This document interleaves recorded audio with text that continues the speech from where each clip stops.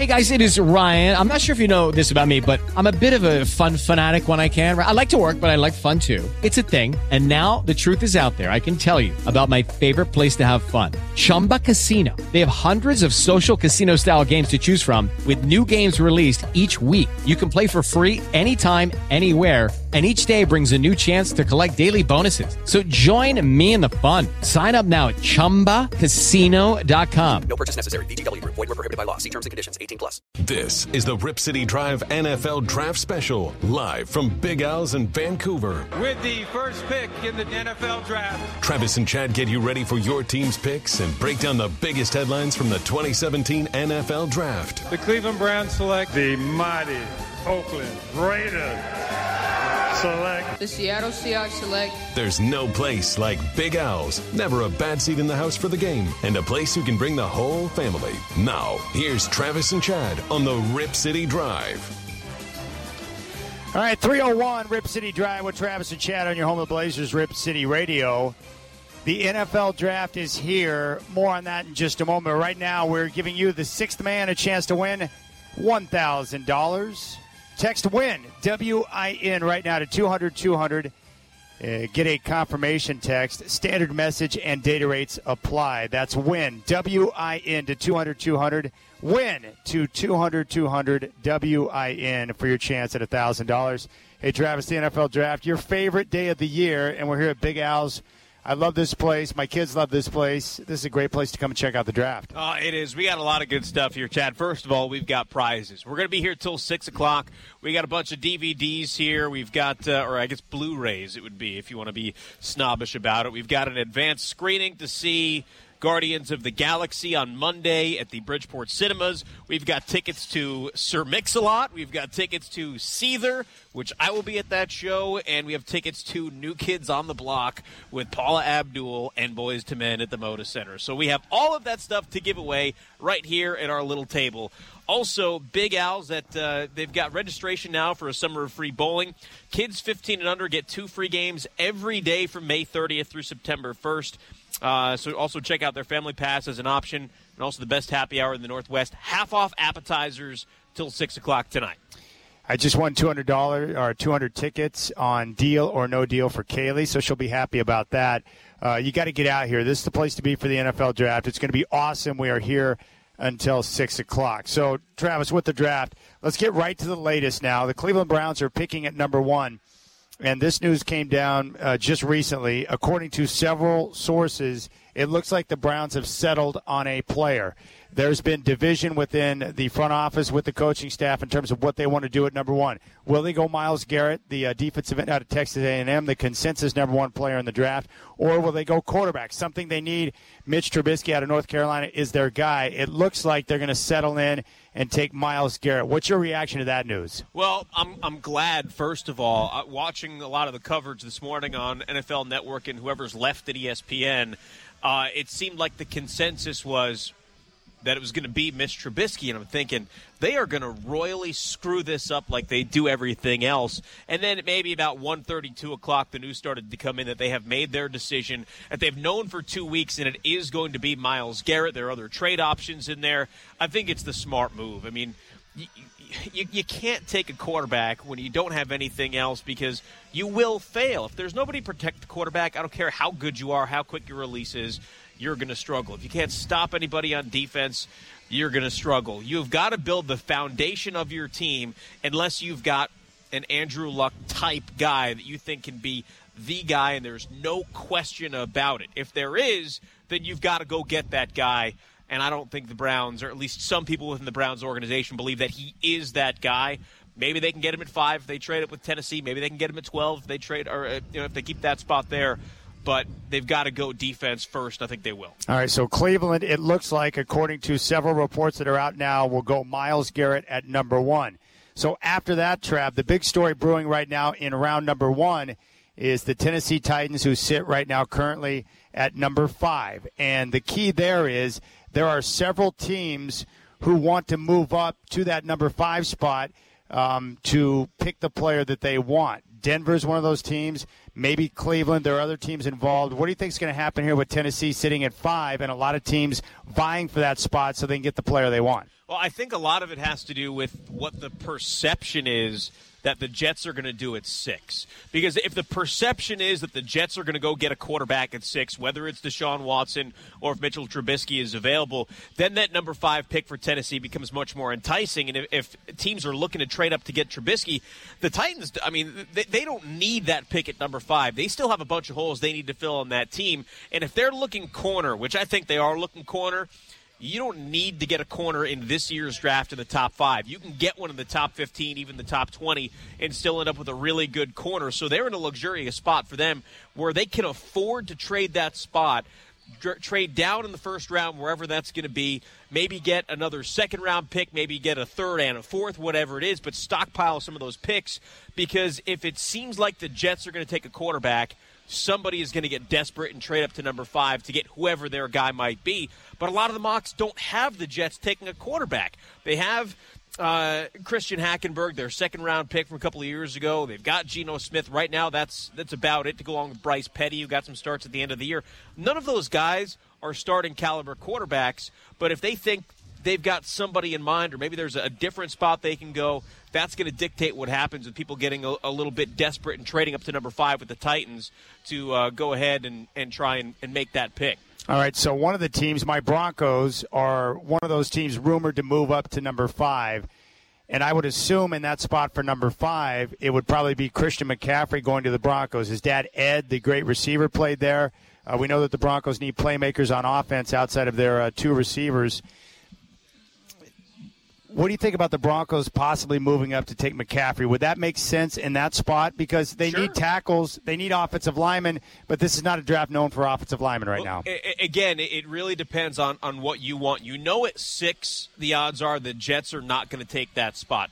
Matt Forte is not a long-term option, but they have other things that they need outside of that running back spot, so they're not going to take him at 6, but the Jets aren't going to move, because there are guys they really want at 6. The Chargers like Christian McCaffrey, but if Solomon Thomas or Jonathan Allen is available to go along with Joey Bosa on the defensive side, they're going to use that pick. They're not going anywhere. You could see Carolina, who really wants Christian McCaffrey. We'll get into that a little bit later, but you could see them move up a few spots to number 5. So if you know 6, 7, and 8 are likely going to stay where they are if they're not moving up into that spot. You can't trade with 6, you can't trade with 7, and you're not going to trade with 8, and that's the guy that you want.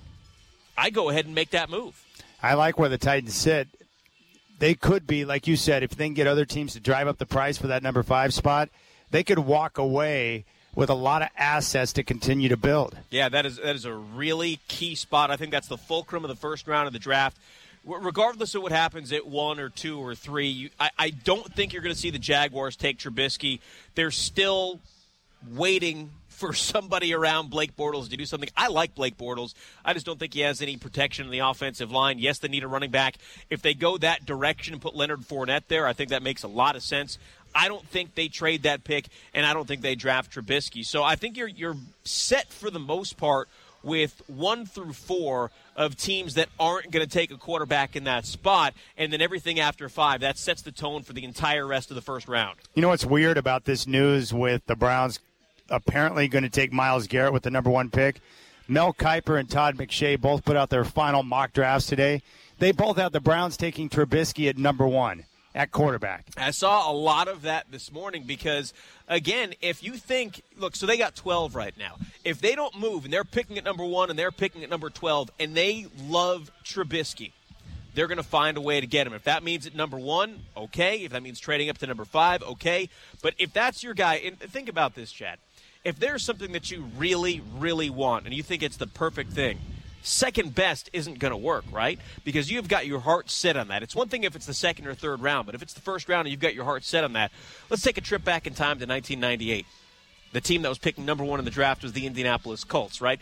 If, for whatever reason, they didn't take that pick, take Peyton Manning, they're ending up with the other guy who happened to be Ryan Leaf. There's a big difference there, okay? Then you go to 2012. It was between 2 quarterbacks, and it was Andrew Luck and Robert Griffin III. The Colts, again, really wanted Andrew Luck.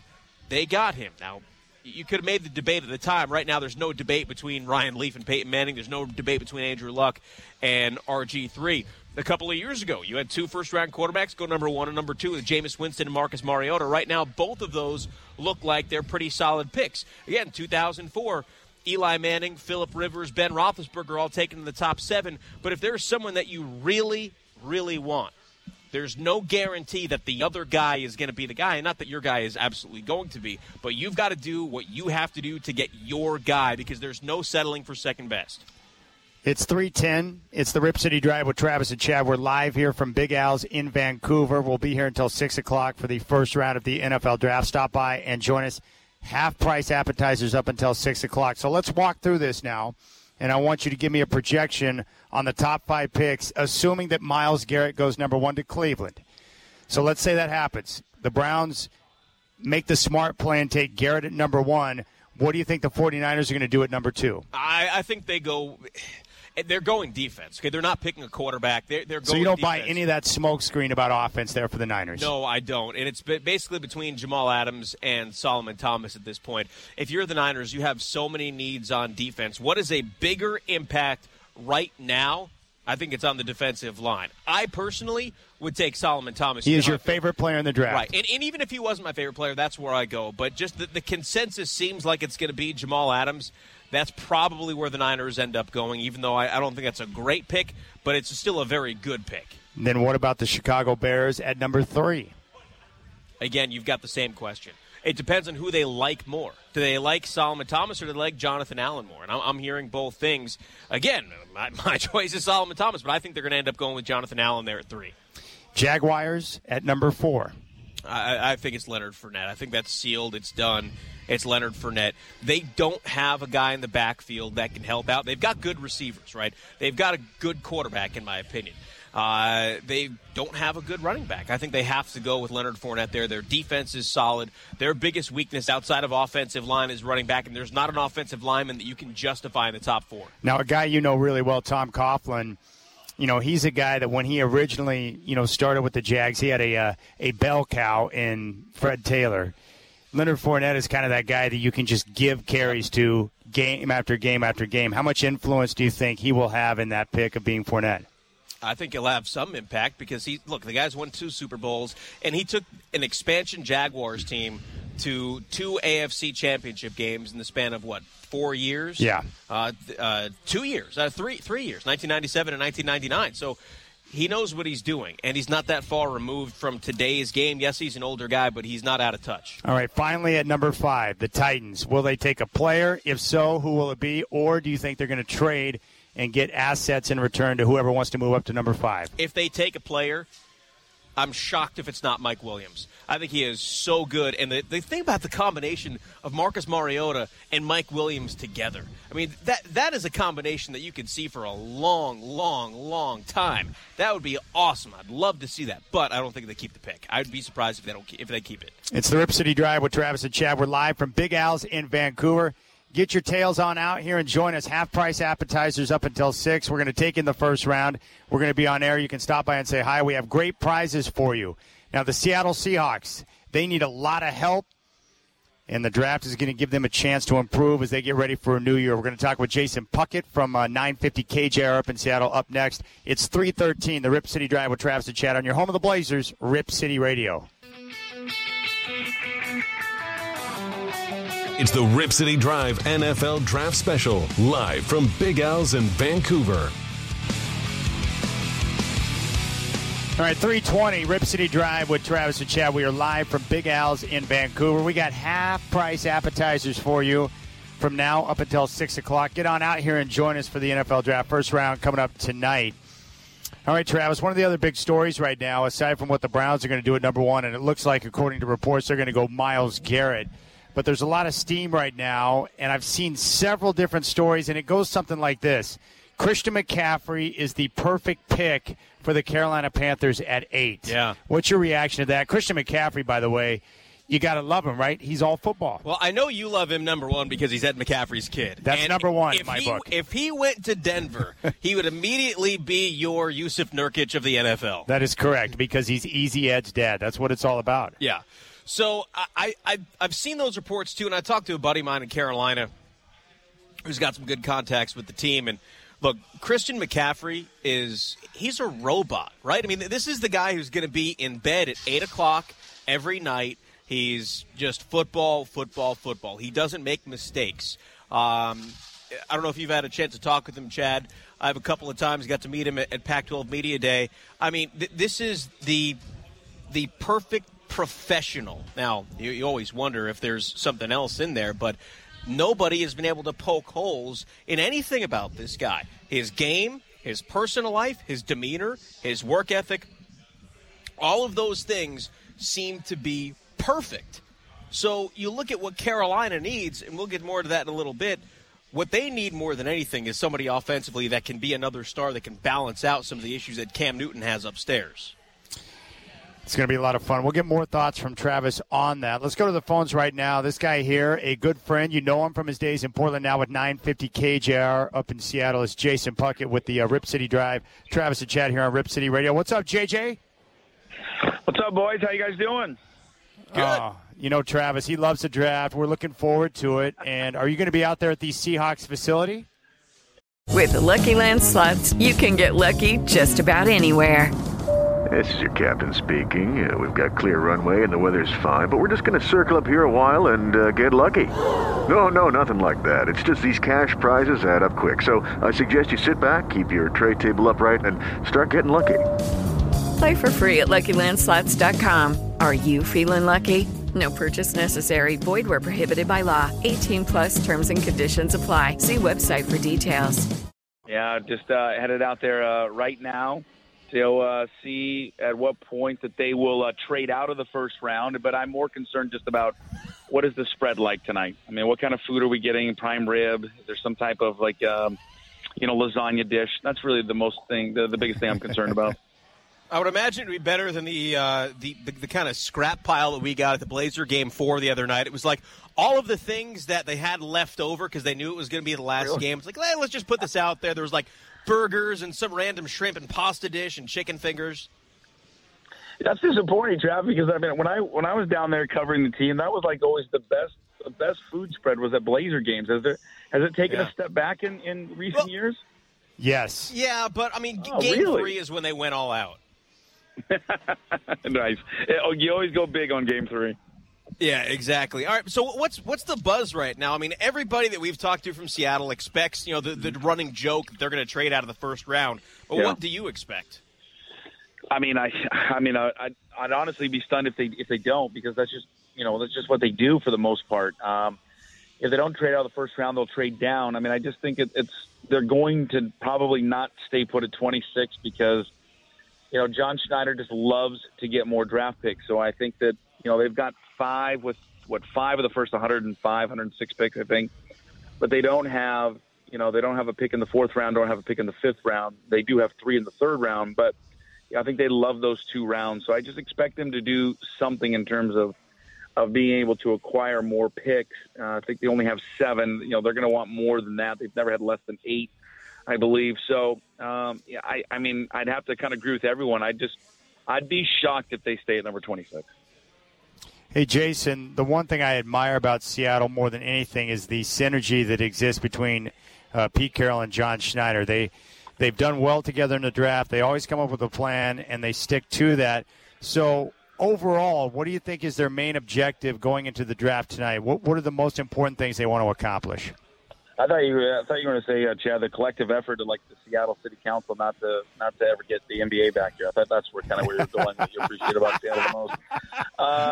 They are.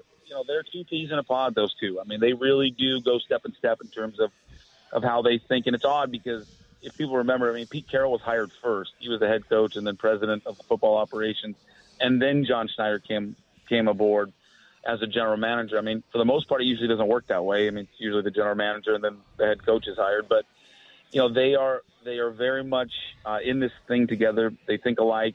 I don't think Pete Carroll's not breaking it down as much as, John is and his staff. But they rarely, I mean, if ever, disagree with any of the picks, at least publicly. I've never seen it. And so, I think it makes for, a good working environment. There's no friction, I think, between the two, where you have like the football side saying, no, we want this particular player, and then the scouting side, which is headed by John, saying, well, no, we want this guy. They pretty much are on the same page every single year.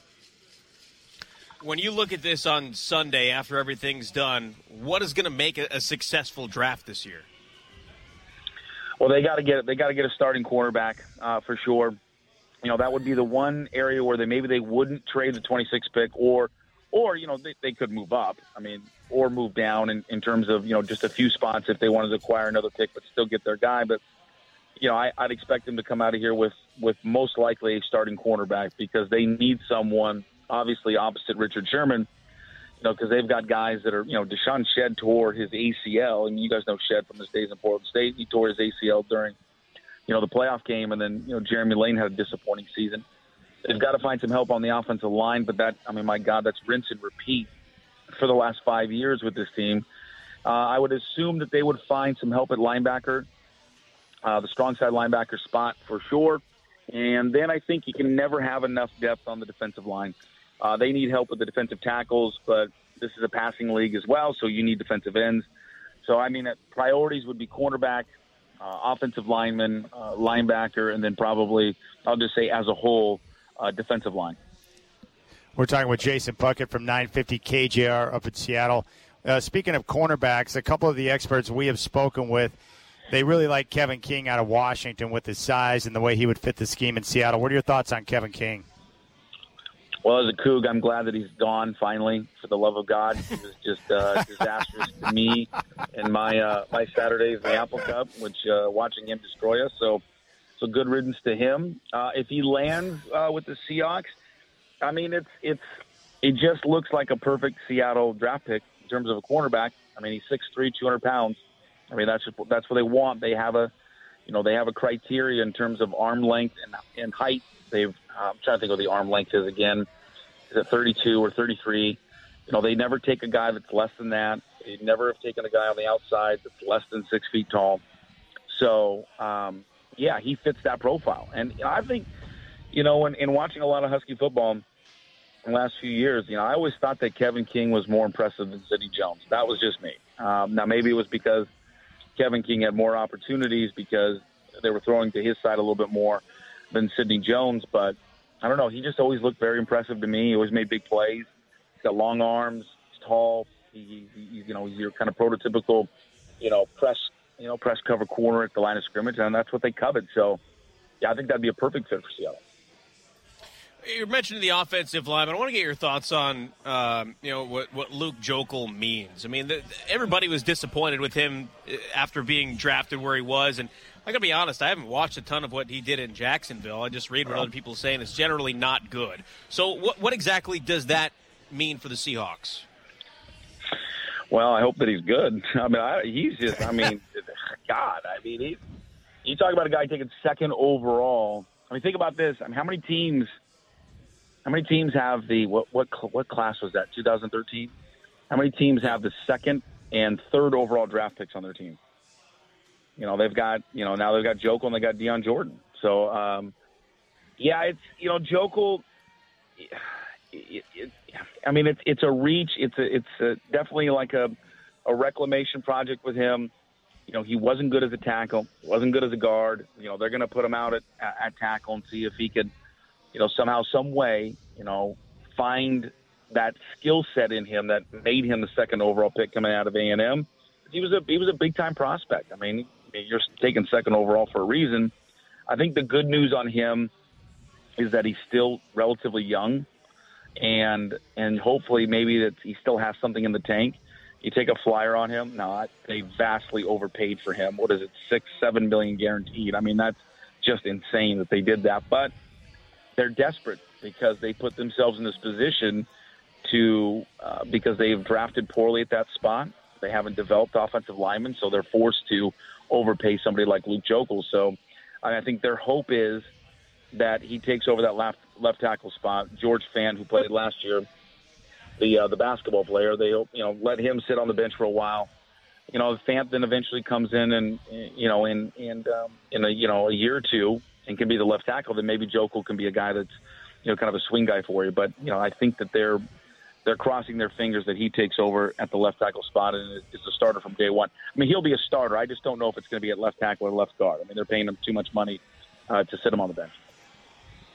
He's on Twitter at Jason Puckett 20. He's with 950 KJR up in Seattle. Jason Puckett with Travis and Chad on the Rip City Drive here on Rip City Radio. Hey, Jay, enjoy your time tonight at the facility and enjoy your lasagna dish. Are you guys you guys are on location right now? Are you guys at Mary's or where are you at? We're at Big Al's in Vancouver. Oh, Big Al's in Vancouver. Is it Mary's after Big Al's or what's the deal? No, that's usually the Friday night activity. Okay. We want to wait till the weekend for that. Yeah, I know Travis. Travis still has his picture up on the wall at Mary's, I'm told. Hey, you know what? So, sometimes you just become part of the culture. That's good. Hey, everyone's got to have something, right? Thanks, boys. Exactly. I appreciate it. Have a good time. You got it. Appreciate Thanks, it, Jason. Jason Puckett, 950 KJR up in Seattle. A few years ago when I went up to the Seahawks facility for the draft, I walked into the training table, and I learned a couple of different things. One, I was blown away. I walked around the corner, and they had the food service out. There's an entire wall of different nutrition bars. There's a cooler full with all these different types of nutrition drinks. So I just walked in with my backpack, and I was like, okay, I'll take this. I just filled up my bag. It was incredible. But I learned through that process that Mike Holmgren, when he was the head coach, he saw players coming to practice during camp who were hitting the fast food restaurants, and he got tired of the way that the players were feeding themselves. So that's when he went to Paul Allen, and they came up with the concept of the entire facility that they have right now. Yeah. So the training table, and we got a chance to experience this at media, the players walk in. So depending on what position you play, Trav, you know exactly how many, what to eat, proteins, carbohydrates, and fats, and it's all set up so that players are getting the best possible nutrition to take care of themselves. And that's part of the advantage of having an owner like Paul Allen, because he's going to pump money into making sure that his players have the best. And the Seahawks, of course, tonight looking to continue to add in the draft. So after what you heard from Jason, do you expect the Hawks to trade out of the first round, or do you think they're going to go cornerback? There's no doubt they need a starting corner to play alongside Richard Sherman if they don't trade him. Well, again, I think a lot of it has to do with what's available, because it comes down to what do you want. Everybody's got a draft board, right? And the way that it's set up, you've got things that players rated ahead of other players, and we can get into that conversation in a little bit. But if there is a guy that is a value for you at 26, then maybe you've got him in your top 15, and he's sitting there at cornerback. Like maybe somebody slips. Maybe they have Kevin King higher up on their board than some other teams do. I don't know, but maybe you're sitting there and somebody drops for some reason. I mean, I've seen Kevin King go as high as 15. But if he's sitting there at 26 and you've got him rated higher, take him.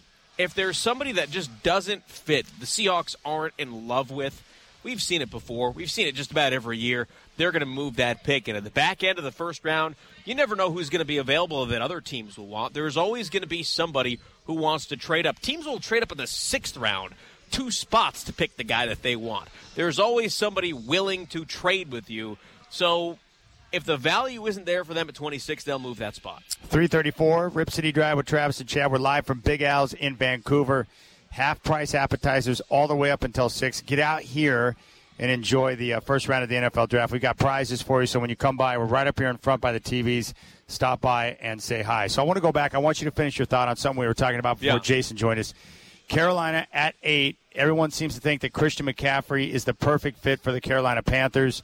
Finish your thought on what McCaffrey would bring to their offense, in particular their quarterback Cam Newton. Well, look, you think about Cam Newton, and a lot of times he's a mental midget. The year they went to the Super Bowl, Cam Newton was not only awesome, but off the field, he was exactly the guy that you would want your team leader to be. The difference between 2014 Cam Newton, 2016 Cam Newton, and 2015 Cam Newton is they were winning football games. He is a little crybaby when they lose football games, and he brings the rest of his team down with him. You need somebody on that team who isn't just going to be there. You need someone who is a star that can help Cam Newton be the person and the player that you need. The wide receiver situation right now is not good. Kelvin Benjamin, who has had injury issues, Devin Funchess, both those guys are very good, but outside of that, you don't have a whole lot of options. Your running backs, Jonathan Stewart is getting to the end of his career. He is 30 years old. Cameron Artis-Payne is a young guy, but he's not an every down type of back.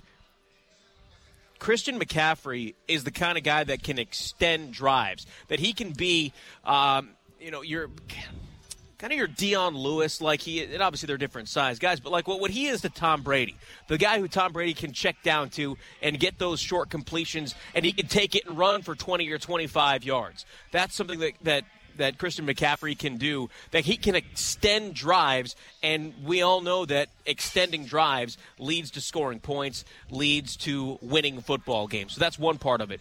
It's the kick returning ability. It's the punt returning ability. It's the ability to run the football, to line up in the slot, to catch the football. His strength, and again, going back to what we talked about earlier, his work ethic. He is a choir boy. There is nothing wrong that anybody can find with this dude. I mean, people have been digging, trying to find every skeleton in the closet they could, and there aren't any. There's nothing there. So he is the type of guy that you want. He's the type of player that you want, and he's so versatile. And Carolina just has a lack of weapons right now offensively. He is the guy. If he's available at 8, they're going to get him. And they might even consider trading up to 5 to get him. How much added value do you get with a guy like McCaffrey, aside from being able to run the football? You can line him up in the slot. He can return punts and kicks as well. I mean, he is. I think he's the most versatile offensive player in the draft. Wow. He is fast, he is strong, and he's smart. He can play a bunch of different positions. I bet you if you needed him to line up a tight end, he would, and he could do it. I bet you if you needed him to block as a tight end, he would line up there and he could do it. If you said to him, hey, go play guard, we don't have anybody left, he would go do it. He is.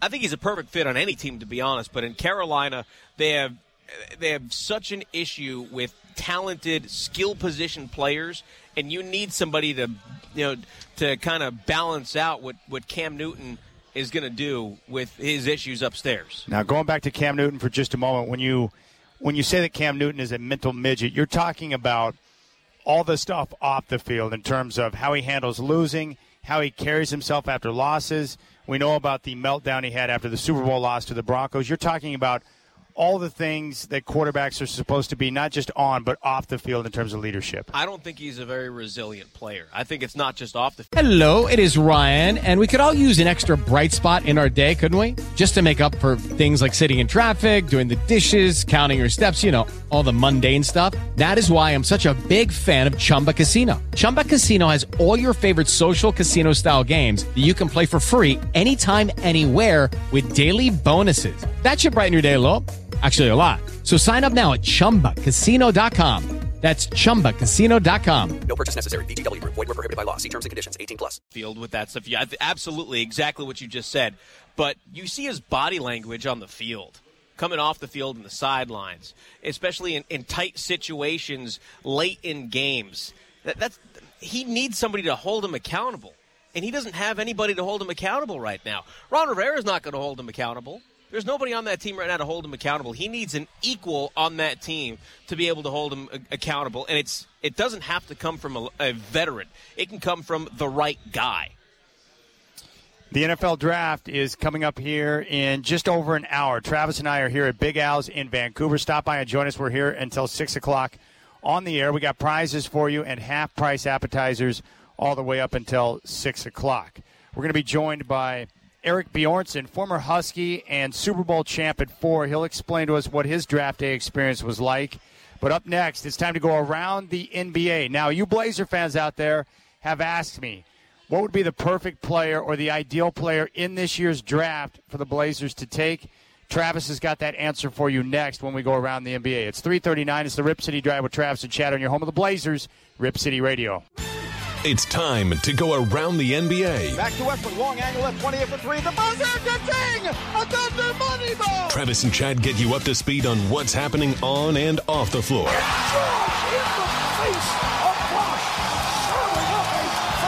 From camp to the finals. Cleveland is a city of champions once again.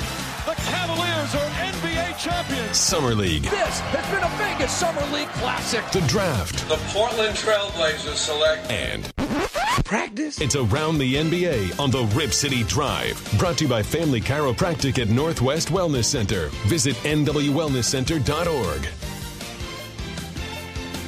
All right, every day at this time, Travis and I go around the NBA right here on Rip City Radio for news and notes from the association. Now, before we get to the ideal player in your mind for the Blazers to draft, because I keep getting that question, I want to give out special props to Blazers owner Paul Allen. I love Paul Allen. I think he's the perfect owner for the Trailblazers. He's got a lot of money. He's willing to spend it on the team, and he wants to win. He's everything you want in an owner. But yesterday, check this headline out from CNN. This just really pissed me off. And it's like, hey, Schmendricks, show respect to Paul Allen or I'm going to punch you in your face. The man, check this out, the man who co-founded Microsoft with Bill Gates has pledged $30 million to Seattle's homeless house to help out with the homeless up in Seattle. Yeah. The man. It's like, hey, idiots, you Schmendricks, you. The man is Paul Allen. Show respect. It's like he's one of the most successful people in our country, and they're going to call him the man. That drove me crazy. I just thought that was awesome. Paul Allen, he's not the guy to go out there looking to get praise. Up, man. That stuff drives me crazy. It's like, come on, CNN, show respect to Paul Allen, you clowns. $30 million to a homeless house up in Seattle. Paul Allen's always doing these little things outside of the news, not looking for attention to help out, and I just think that's awesome. Yeah, I mean, you go along with things like that, and then the story yesterday that C.J. McCollum is in the humanitarian award for the NBA finalist yesterday. There's some good things coming out of one center court if you look hard enough. Not bad for a team that apparently has culture issues. I know. I mean, hey. All right, 3:47. It's the Rip City Dive with Travis and Chad around the NBA. Now, Trav, this question is something I get a lot, and I've gotten it a lot over the last couple of days since the end of the Blazers season. But with the draft coming up, we expect the Blazers with 3 first-round picks to at least they're going to take one guy. In your mind, if you can take one player out of the draft, who is the perfect fit for the Blazers in this year's NBA draft? Are we talking in general or where they could be picking or where they are picking right now? Both. It's tough because I don't think, and I've said this before, I don't think there is an elite player right now in the NBA. Look, some of these guys, Markelle Fultz, Josh Jackson, Lonzo Ball. You're talking about elite players in the draft right now. Right. Okay. Those guys in 2 years could be big-time difference makers, right? There aren't a lot of rookies in general that come in and have huge years. Joel Embiid this year, when he was healthy, had a really good stretch for those 4 games that he was healthy, but he also missed 2 years. The next best guy on the list was Dario Saric, who was a draft pick a couple of years ago.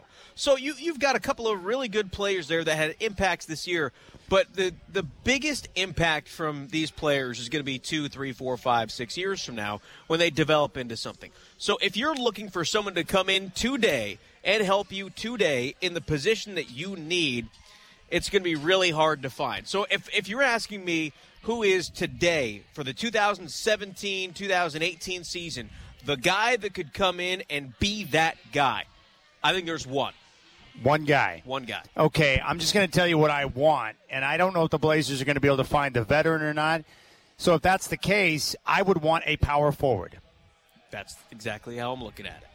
So I look at it, and when I look at a power forward, I look at a guy who can play defense. Yes. Who can play offense, who has the basic foundation and building blocks of someone who doesn't need to be really groomed, who can step in, rebound the basketball, play some D, score a little bit, someone who's physical, someone who's tough, someone who has size, and who's not going to be pushed around. If I said that guy was available at 15, what would you say? Take him. Yeah. Now, let's say that translates into 7 rebounds, 7 points, a block, or 7/10 of a block in 18 to 20 minutes a game, and brought you some toughness from a rookie in year one. That would work for me. Okay, that guy is John Collins. He is the sophomore power forward out of Wake Forest, and we didn't hear much about him because he was on a team that didn't really get much run in the NCAA tournament. So you're not going to hear a lot about that. But what I like about him is the fact that he's not scared. And the one thing that I've heard over and over and over again, and I did watch some of Wake Forest play, maybe because I bet on him, but I did watch a little bit of Wake Forest this year. And what impressed me the most is he's not scared of anybody else. He brings that toughness that allows him to be gritty and get rebounds and be a force. And adding that to what the Blazers have in Jusuf Nurkic and Farouk at times, I think he's in some ways like Farouk, but he's a little bit bigger, he's a little bit stronger, and he's got a little bit more of a personality to him. All right, cool. John Collins, Wake Forest. That is the player that Travis is looking at, where the Blazers are going to be picking from a player that could come in and be a difference maker. Not a big-time difference maker from the start, but give him 1 to 2 years, and this guy could be legitimate. Yeah, I think he is a player right away, and a rotational player right away, and I think in 2 years he is your starting power forward. All right, next up, and this is related to the draft. This number here blew me away. What's up with 192 players declaring themselves eligible for the NBA draft? I read an article earlier today that said, if you think it's stupid that 192 players declared for the NBA draft, then you're stupid. And it was a legitimate article on a place that I really trust. Think about this. How many draft picks are there in the NBA draft, Chad? What is it, like 60? 60. This is 192 players that counts underclassmen, basically anybody who's not a senior, and European players. There's 192. That doesn't count seniors. That does not count seniors in the draft. So if you only took this group of foreign players, the international guys, and freshmen, sophomores, and juniors in college, you're going to have 132 players who will not be drafted this year. And if you're someone who's getting a projected mid to late second round, maybe, why the hell are you coming out of school?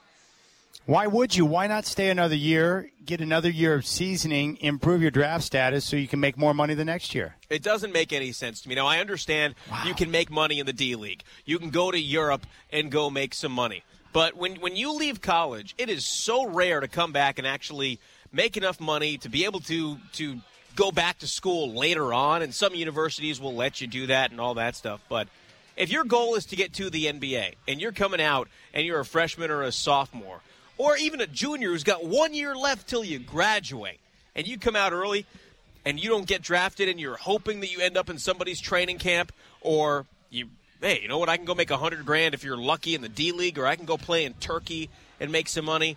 If your only goal is to make a little bit of money, fine. But 132 players that declared early for the draft are going nowhere.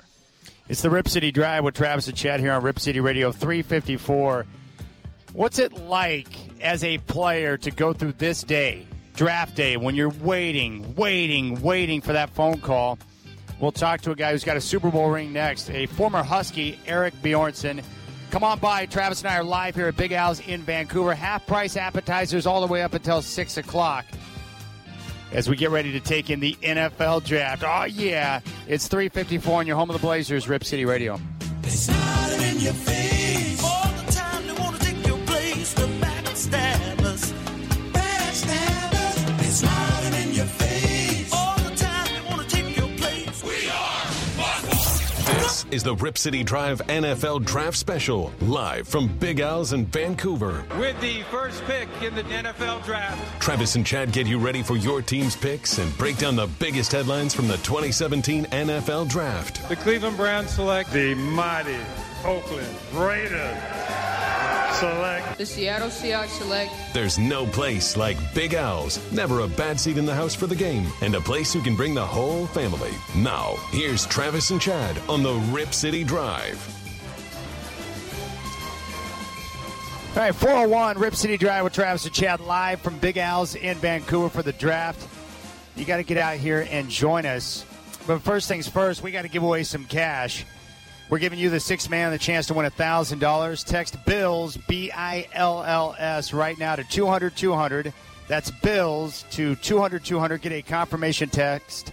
Standard message and data rates apply. That's BILLS, B-I-L-L-S, to 200-200. And, Travis, we've got half-price appetizers for folks all the way up until 6 o'clock. We're going to be here on air and for the draft. Yeah, absolutely, man. We've got registration now open for summer free bowling here at Big Al's. Kids 15 and under get 2 free games every day from May 30th through September 1st. Also, check out the Family Pass options as well. And like you said, happy hour, half price, 3 to 6. 2 to 6 every day, but 3 to 6 today. We continue our draft discussion. I really like this guy here. Our next guest won a national title at Washington. He went on to play 6 years in the NFL, winning a Super Bowl with the Dallas Cowboys. Eric Bjornson joins the Rip City Drive with Travis and Chad. Eric, always nice to chat with you. You lucked out and avoided jury duty today. That has to make you feel good. Yeah, I felt like I won the lottery a little bit. I had to sit in there for an hour and a half or so, and then they said, "We got enough jurors. You're out of here. You can go home." So, winner, chicken dinner. Well, Eric, NFL Draft Day. Let's take us back to you had a great career at Washington and enjoyed your time. You came in with the intentions of being a quarterback, but then you made the flip to tight end. So, what was that like for you on Draft Day? What can you recall in terms of where you were at, who you were around, and what you were thinking, and what your agent was telling you as you were getting ready for your next step? Well, it wasn't the most exciting story, but I'll take you through kind of where I was. And I didn't play tight end until I got drafted. So I was switched to receiver in college, and I was about 210 pounds on draft day. And there was, for some reason that year, there was 3 or 4 guys that they sort of deemed to be kind of a hybrid. They were the H-back motion tight end type guy was a few teams were looking to draft these guys. So I think Pittsburgh, Buffalo, and Dallas were 3 of the teams that were like, hey, this is how we're looking at you. Everyone else is looking at you as a wide receiver. I think I was projected to go 6th or 7th round or maybe undrafted. So I was pretty prepared to go undrafted, but I had some good workouts and did get some interest from some teams. And Dallas notably had said, we've got a lot of picks. We've traded down. So just be ready. But, I didn't put a lot of stock in that just because having had several teammates go through the process, I don't recall anybody going where they were expected to go, and they certainly all went later than they expected to go. And it was never the team that had the most dialogue with. So I was prepared to go in the 7th round by Jackson. I had no idea what was going on. So the first day – go ahead. No, sorry. Go ahead. So the first day, this is back when they just did 2 days of Saturday, Sunday. It wasn't, prime time. And so the first day, they used to do 2 rounds, and I certainly didn't have expectation of getting drafted in the first 2 rounds. So I didn't even watch the first day. I think it might have been a Husky spring game that day or something. I was out with some friends and, saw a little bit of it on TV. And in fact, I was with Steve Entman. And they drafted someone really high at defensive tackle in Indy, and he was, kind of upset about that. So, I didn't have a party plan. I didn't have a bunch of people there and not get drafted. And again, my expectations were low. I lived with 7 football players at the time. We did have a huge party the night before, unrelated to the draft, just like a huge blowout party. We were up till 3:30 in the morning, and it was a late night. So I wasn't expecting to get called till late in the day, if at all. I'm sleeping at 6:30 in the morning. It starts East Coast time. Phone rings. I'm working on 3 hours sleep. Hey, guys, it is Ryan. I'm not sure if you know this about me, but I'm a bit of a fun fanatic when I can. I like to work, but I like fun, too. It's a thing. And now the truth is out there. I can tell you about my favorite place to have fun, Chumba Casino. They have hundreds of social casino-style games to choose from with new games released each week. You can play for free anytime, anywhere, and each day brings a new chance to collect daily bonuses. So join me in the fun. Sign up now at ChumbaCasino.com. No purchase necessary. VGW. Void where prohibited by law. See terms and conditions. 18+. Not entirely sober at the time. And it's the Cowboys. They say, hey, we got 3 picks. Oh, the other thing is they jammed, I can't remember if I said this, they jammed 3 rounds in the first day. They must have been going fast. So they actually had 3 full rounds in day 1. So day 2, starting with the 4th round, phone rings and said, hey, we've got 3 picks in the 3rd round. Stay by your phone. We may draft you. So I kind of hung up the phone and went back to sleep. But my one buddy who had some family obligation didn't come to the party the night before. He shows up all excited, like, hey, we're here to watch the draft. None of my other buddies showed up because they were probably all still sleeping. So I kind of get going, wake up, and around 7:45 or something like that, maybe 7:30, the phone rings, and it's Larry Lacewell, who was the head of scouting at the time with the Cowboys, and he said, "Are you ready to wear a blue star in your helmet?" And I was like, "Absolutely." And and it wasn't like I got to see, the coverage wasn't all encompassing like it is now. I didn't actually see them call my name on stage, but I think they went to some remote reporter and they're like, the Cowboys just drafted. It looks like they're going to take Eric Bjornson from University of Washington. And then they while this guy's, and he actually went on to another subject, but the camera went to Barry Switzer on the phone with me as I'm watching it. So that was kind of cool. And he's like, "Are you watching the draft?" I'm like, "I'm watching you talk to me on the phone right now." And then they handed the phone to Jerry Jones, and it's all kind of a blur now, but it was awfully exciting and certainly earlier than I expected. But it's kind of a weird deal. I mean, anyone who's done a fantasy draft knows how certain positions, once someone starts making a run on that position, you don't want to be left in the dark. So you start, there's tight ends may not get drafted till the 4th or 7th round, but everyone starts drafting tight ends as soon as it happened. It wasn't unlike that. Those 4 guys who were considered H-backs, I think I was the first of the ones picked. And then if you look back, I was looking at it this morning, and I think all 3 or 4 of those guys, we all went within like 10 picks. So, that could have happened in the 7th round though too, so it was lucky that the Cowboys took me when they did, but they didn't have a 1st round pick that year. They traded down. They had 3 3rd round picks and 3 4th round picks. So they had picks to burn. So when you're thinking about that day, the Cowboys at that time, they had won 2 Super Bowls. They just lost in the NFC Championship game the year before to the 49ers. Obviously, you won a Super Bowl your rookie year against the Pittsburgh Steelers. But you're a Bay Area guy. Were you a Niners fan growing up? Were you a Raiders fan? How'd you feel about going to the Cowboys? I was the typical Raider fan until they moved when I was like 11 years old. And then I hopped on the Niner bandwagon. But I was pretty diehard Niner fan. I mean, I was at the NFC Championship game in '92 when the Cowboys beat them and was just like devastated. And I was, watching the NFC Championship game that previous year, 3 months prior, in my house with those 7 other football guys, waving the foam finger. And I'm sitting up in that room. I was in like the attic of this house, and I had Jerry Rice posters and Steve Young posters. Like my wall was plastered with, Niner stuff. And so after the call, I think I maybe yanked them down. It doesn't take long for them to sort of flush that out of your DNA when you're playing for the enemy. But now I'm full blown Cowboys all the way. We're talking with former Cowboy, former Husky, Eric Bjornson here on the Rip City Drive with Travis and Chad. I did want to ask you about this because you're right there, and you grew up a Raider fan.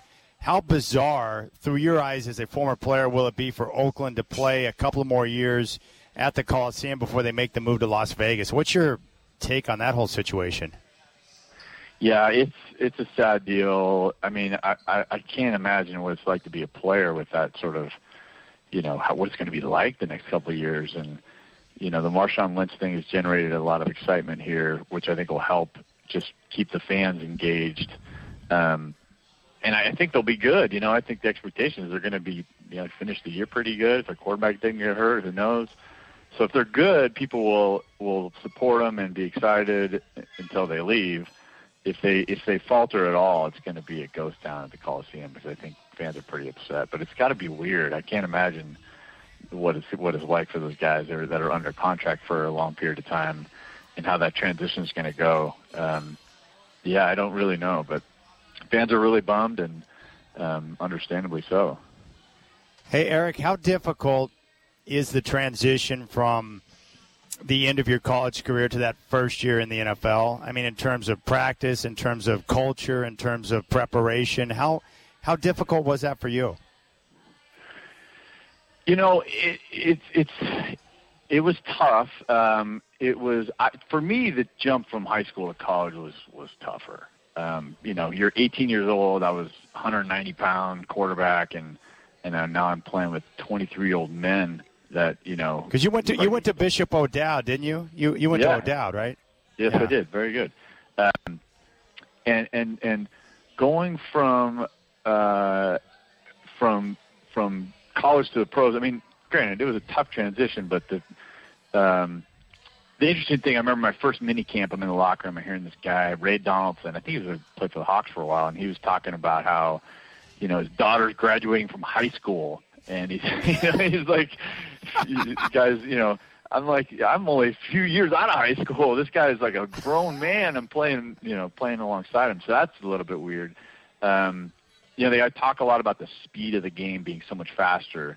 And that is an adjustment. I think it helped me a little bit going from receiver to tight end, because I wasn't going against DBs that can run 4.3s. I was going against linebackers. So that I think I benefited a little bit from that speed of the game transition. One thing that was hard for me is you got to play special teams. I mean, one of the other eye-opening things was, you know, in college you used to 95 scholarship players and a bunch of walk-ons back then, especially. We had like 130 guys for home games. When it trims down to 53, you're like, wow, this is the entire team. I mean, it's crazy how small it is compared to college.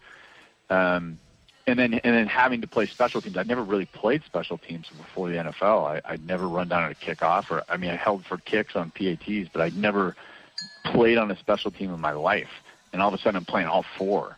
So that was a tough transition for me. I mean, the whole thing was tough playing that position. I'd never had my hand on the ground in a game. And all of a sudden everything happens so fast too. These guys will find out.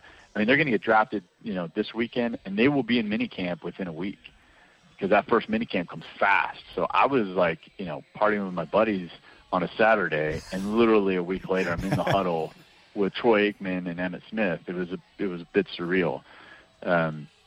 So it's a tough transition. The good thing about the Cowboys, I think they were a team that embraced rookies from the standpoint, like, they knew, hey, we need all hands on deck. We need guys to feel comfortable.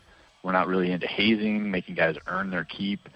So, you know, it wasn't one of those situations where it was a hard environment for a rookie. It was actually pretty welcoming, and that helped me too. And I had a couple of, you know, buddies like Jason Garrett, who was a close friend, and Daryl Johnston, and kind of took me under their wing and mentored me a bit. And again, that helped my transition. But it's a jump. One other thing that's good, I mean, it's a change to be, you know, in college, you're certainly putting in the hours, and but, you know, during the season you got classes and you got, you know, practice. You might meet at 1:00 for practice until, you know, the evening, but it's all day in the NFL, but you don't have classes to deal with. So it's kind of you're able to focus more and get rid of all the garbage and just focus on football, which helps a lot. The other thing, though, is the length of the season.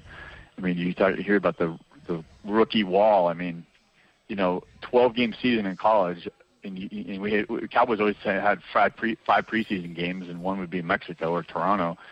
So you're like 6 games into the season, your body's kind of telling you that, you know, it's almost over, and you've got a long way to go. And I think at the end of my rookie year, we ended up playing, you know, we went to the Super Bowl, so we won 24 games. It was like we packed 2 seasons into one, 2 college seasons into one pro season. So that was a huge adjustment for me.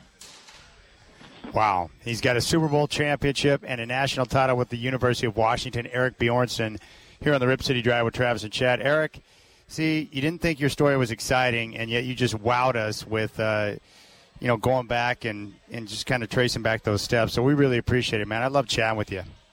Likewise. Thanks for keeping in touch, and anytime. All right, you got it. Eric, we'll catch up soon. That's Eric Bjornson.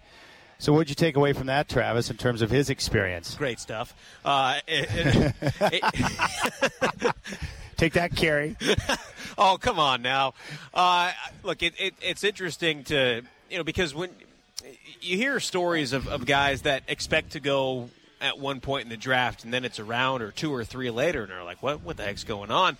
It's interesting to hear the perspective of a guy who thought he might not get drafted at all, and here he is in the 4th round, and he's surprised he's getting a call where he probably is, you know, not feeling great from the night before, and there he is. The 4th round back then was the first round on Sunday, because they did 1, 2, and 3 on Saturday, 4, 5, 6, 7 on Sunday. It's probably early in the morning for him on the West Coast, not feeling great from having some fun the night before, and then boom, yeah, you're in the NFL. Wait, what? Can you imagine that, Trav? You're up in your loft. You're in a house with like 7 other football players, and you're half hammered from the night before a party. You've got 49er posters everywhere, and then you get a phone call from the Cowboys saying, yeah, we might draft you, and you're like, hello? And then all of a sudden it's like, oh, I'm a Cowboy. Yeah. That's crazy. Think about that, though. Imagine you're a good college football player. You're watching the AFC Championship game and the Super Bowl, and you got your John Elway posters up. And then, a couple of months later, you get a call from Al Davis. Hey, Chad, we want you to be a Raider. That's what it was like for him. Yeah, I'd be a Raider fan pretty quick. Yeah. If they're going to sign my checks. Yeah, no problem, Mr. Davis. Those zeros. We're here at Big Al's, live on air until 6 o'clock. Stop by and join us. The first round is coming up here in what? Just a little under an hour, Trav? Yeah, about 45 minutes from now. We got some awesome stuff to give away. We got a bunch of DVDs. We still have some concert tickets left. Sir Mix-a-Lot. We've got some New Kids on the Block tickets, which I know Chad is stoked about. Yeah. We got Seether tickets and some screening passes here for Monday to go see Guardians of the Galaxy Volume 2. Oh, yeah, a lot of fun. I remember the New Kids on the Block. That's right in my wheelhouse. It's like, I'd really like to make out with my girlfriend right now, but she's got a door-sized Jordan Knight poster on her ceiling. That's not comfortable. It's like, come on now, what's going on here? Yeah. And I gifted myself Hacksaw Ridge. Good job. I'm looking forward to watching that. I did the same thing a few months ago. It's great. All right, get out here and join us. We're live here at Big Al's for the NFL Draft. We're here until 6 o'clock on air. Big Al's in Vancouver. The quarterbacks. Something you might not know, and we're going to get inside the mind of Travis once again. It's 4:18, the Rip City Drive with Travis and Chad on your home of the Blazers, Rip City Radio. All right, 4:25. Really? The Rip City Drive with Travis and Chad live from Big Al's in Vancouver. Getting ready for the NFL Draft. We're on air until 6. Half-price appetizers until 6. And we have giveaways for you, including tickets for New Kids on the Block. Well, hold on. Let me grab these here. And if you're a dude and your lady wants to go see New Kids, I will not shame you if you come up to the table to grab those. Yeah. We've got one pair left. I think we already gave one away. So it's, let's see, New Kids on the Block with Paula Abdul and Boys to Men. I saw Boys to Men once in 1999. This is... Don't tell me things like that. Well, it was part of a big concert, like with a whole bunch of... This is one of those Jingle Ball things that I got dragged to by a girl as a senior in high school. Yeah, that's not good. Let's see. It's Tuesday, June 6th. Then we've got Seether with Starset, which I will be at that Friday, June 2nd. And then we've got Sir Mix-a-Lot with DJ Doc Rock, Saturday, June 3rd. Who is that? Not the cool brother. Who's the dorky Wahlberg? Donnie? The New Kids on the Block guy. Yeah, that's Donnie. Yeah, Mark is the cool one. Donnie is not the cool one, but you said he's rolling with some nice arm candy. Who is that? Jenny McCarthy. Dang that. He's either married to her or something. That just irritates the crap out of me. And the New Kids irritated me because back in the day, like all my girlfriends were New Kids fans. So you roll into their room and there's posters everywhere. And it's like, I'd really like to get some tongue action right now. And I've got to look at these posters. That just kills the mood. It's like so not fresh. Yeah. I didn't really. No, you were just busy going to Jingle Balls with Boys to Men. Yuck. Hey, Boys to Men was pretty good back in the day. No, they weren't. Yeah, and New Kids weren't either, but, I can understand it with the ladies. But we got NSYNC also played in that show. So I will not shame you if you come by our table here to pick up some New Kids tickets for your lady if you want to take a trip back to around 1990. We're here at Big Al's in Vancouver for the NFL Draft. Now, Travis, I'm going to get your take on a GM's perspective with the draft. But first things first, Doug Farrar, lead NFL scout for Bleacher Report yesterday, you asked him, how many trades are we going to see on day one? I think there will be pick trades, but I don't see a lot of player trades. I'd be surprised. I don't think the Patriots are going to let Jimmy Garoppolo go. The whole thing with Kirk Cousins, they're at odds over the contract, but I think the Redskins know they're not getting anywhere near the playoffs without a functional quarterback.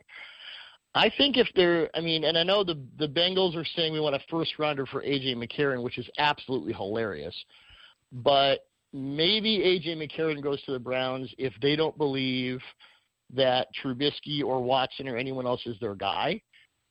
Hugh Jackson. Hey guys, it is Ryan. I'm not sure if you know this about me, but I'm a bit of a fun fanatic when I can. I like to work, but I like fun too. It's a thing. And now the truth is out there. I can tell you about my favorite place to have fun. Chumba Casino. They have hundreds of social casino style games to choose from with new games released each week. You can play for free anytime, anywhere. And each day brings a new chance to collect daily bonuses. So join me in the fun. Sign up now at ChumbaCasino.com. No purchase necessary. VGW Group. Void where prohibited by law. See terms and conditions. 18+. Obviously has a past with McCarron from their days in Cincinnati together. McCarron started under Hugh Jackson a couple of games when Andy Dalton was hurt in 2015. So maybe that happens. I don't think there are going to be a lot of big player trades. I think there will be trades for picks.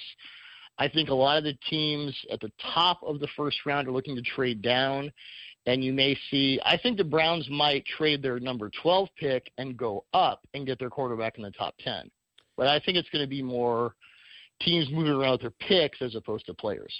A team that maybe I'm just not hearing it much, but I haven't heard a whole lot about the Houston Texans.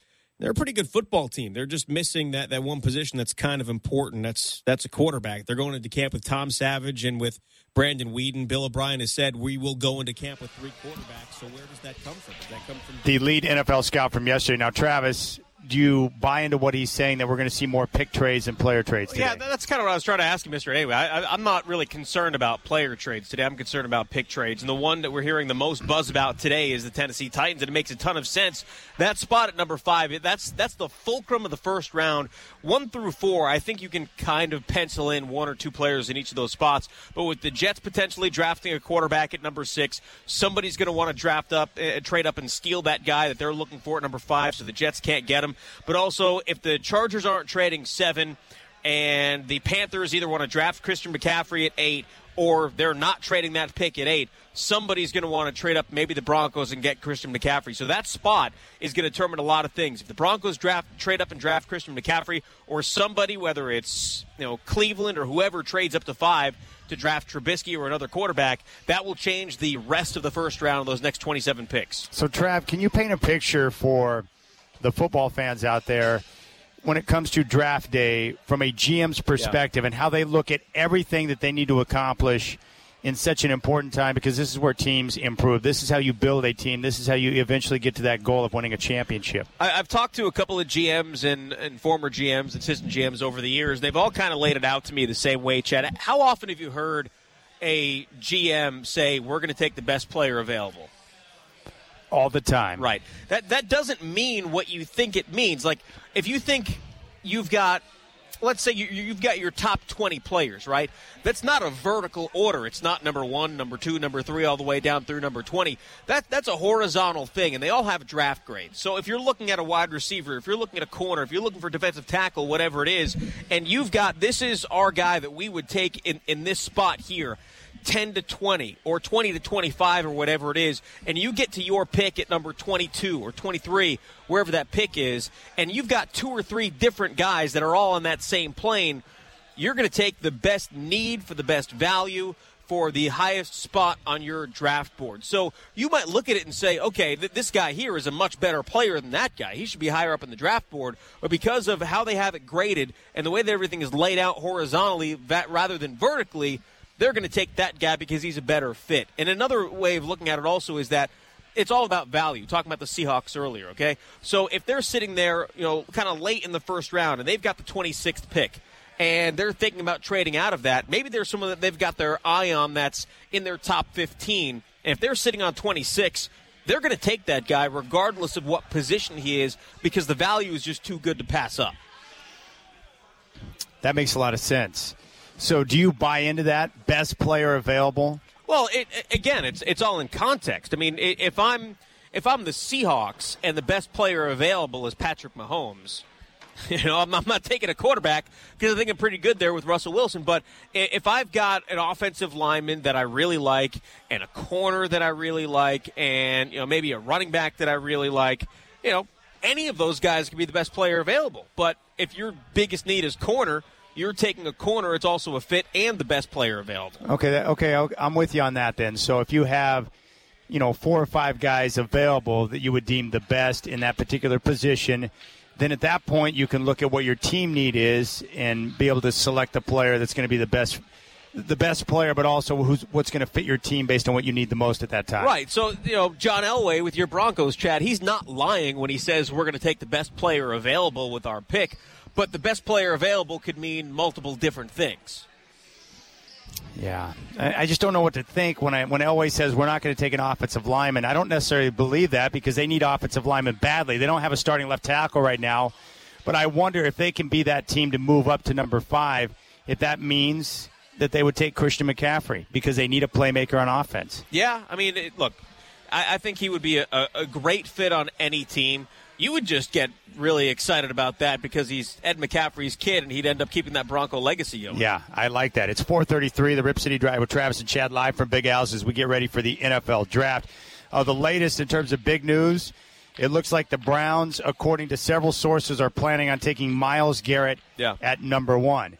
So if they do that and they take Garrett at number 1, what do you think that means for Mitch Trubisky, a guy the Browns do like, but there are other teams in the top 10 that need a quarterback, like the Jets at 6? Well, what I think it means for Mitch Trubisky is that somebody's going to take him pretty early on.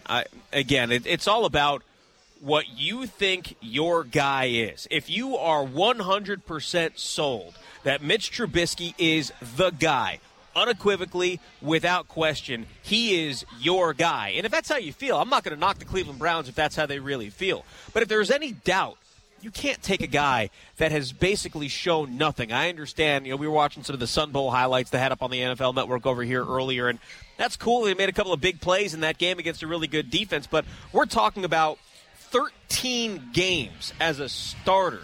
The year before that, he attempted 40 passes. We're talking about 1 year. Deshaun Watson says today that drafting Mitchell Trubisky over him would be a slap in the face. Well, I got news for you. You're probably going to get slapped in the face today because someone's going to draft Mitchell Trubisky, and it's probably going to be somebody who trades up to number 5. Maybe not, but if not, then he doesn't get past 12. All right, so in regards to quarterbacks, for you, how much do you consider a quarterback's record against top competition in college in terms of a key factor in terms of how they might translate to the NFL? I think it's something you have to look at. I mean, Deshaun Watson won 32 games in college. That's pretty darn good. All right, now the reason why I ask you that is you mentioned a few times this week that you bring up Jared Goff as an example out of Cal. He was the top pick, and he struggled with the Rams. And it's a good one thing we've learned about quarterbacks over the years, you never know how their game from college is going to translate to the NFL. So take a listen to this. With Goff, during the course of his career at Cal, he was 0-8 against opponents that were ranked. He went 0-13 versus opponents that ended the year ranked, and he was 0-12 against Oregon, USC, UCLA, and Stanford. Now, for a comparison to Goff, Deshaun Watson out of Clemson, he was 9-2 against ranked teams and 11-2 against teams that finished the season ranked.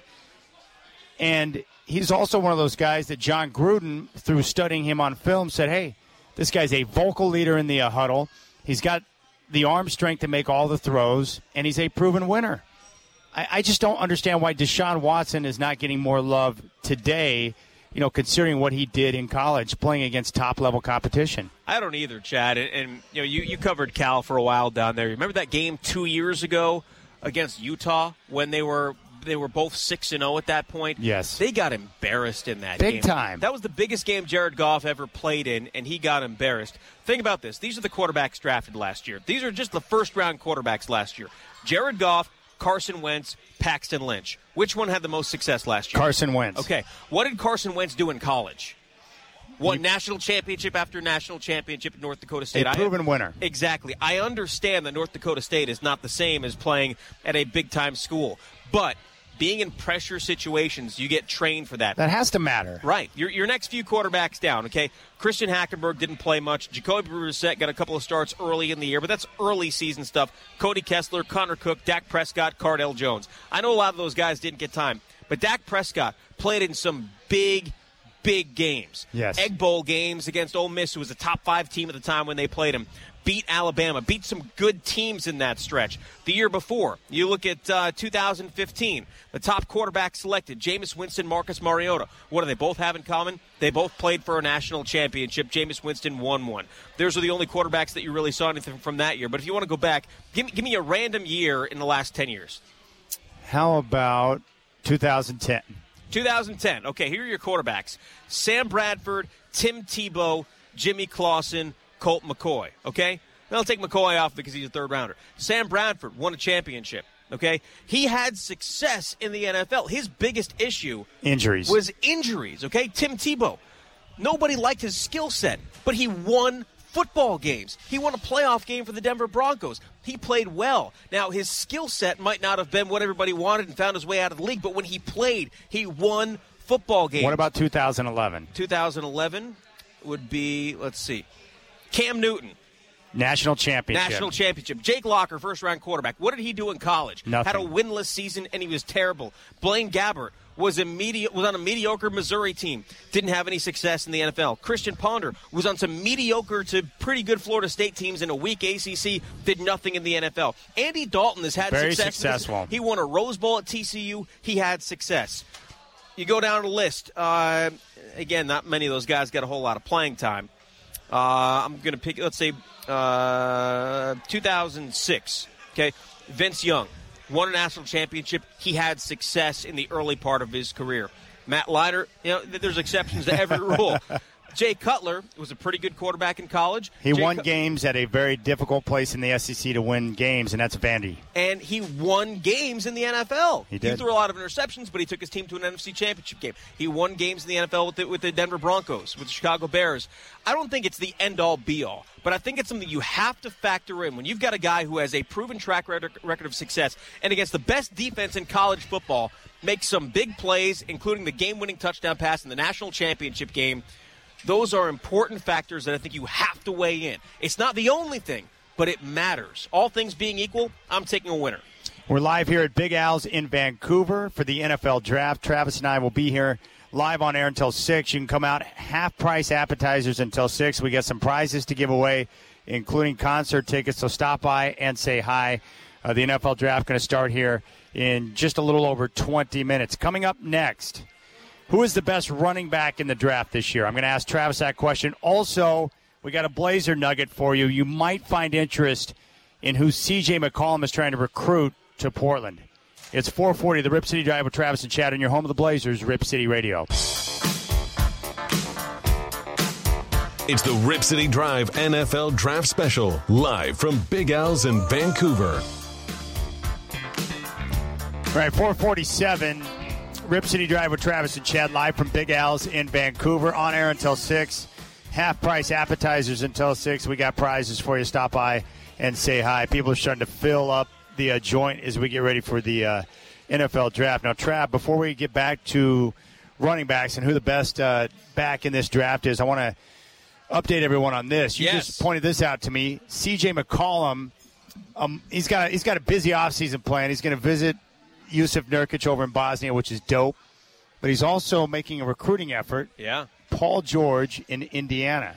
Yeah, apparently C.J. McCollum says they would like to sign Paul George. Now, number one, that's impossible because Paul George is not a free agent, so they will not be signing him.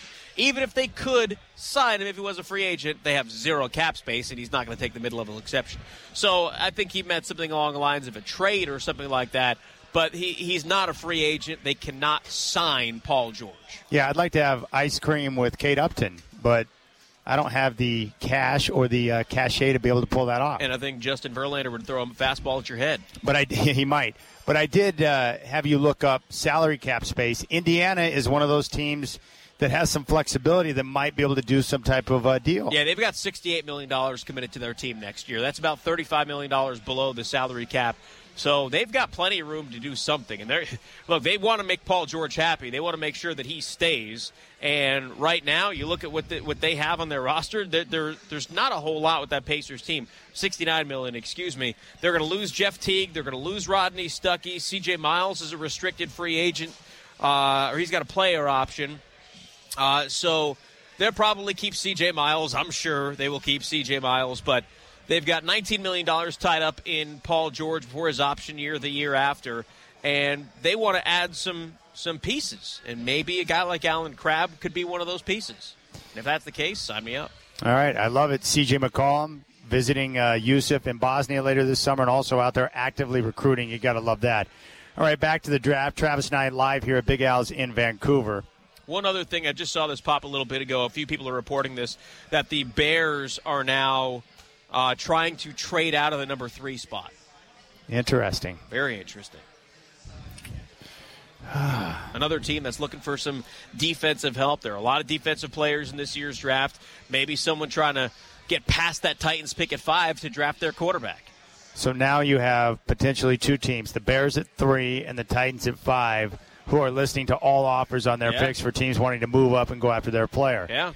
Now, one of those guys, running backs, obviously I know my guy John Elway, could potentially look to move up into the draft, and there's speculation of Baby McCaffrey. Now, a lot of teams right now popping Rod for McCaffrey. His stock is rising. We know about his versatility, but this is a deep draft in terms of running backs. Leonard Fournette, Dalvin Cook, Christian McCaffrey, and others.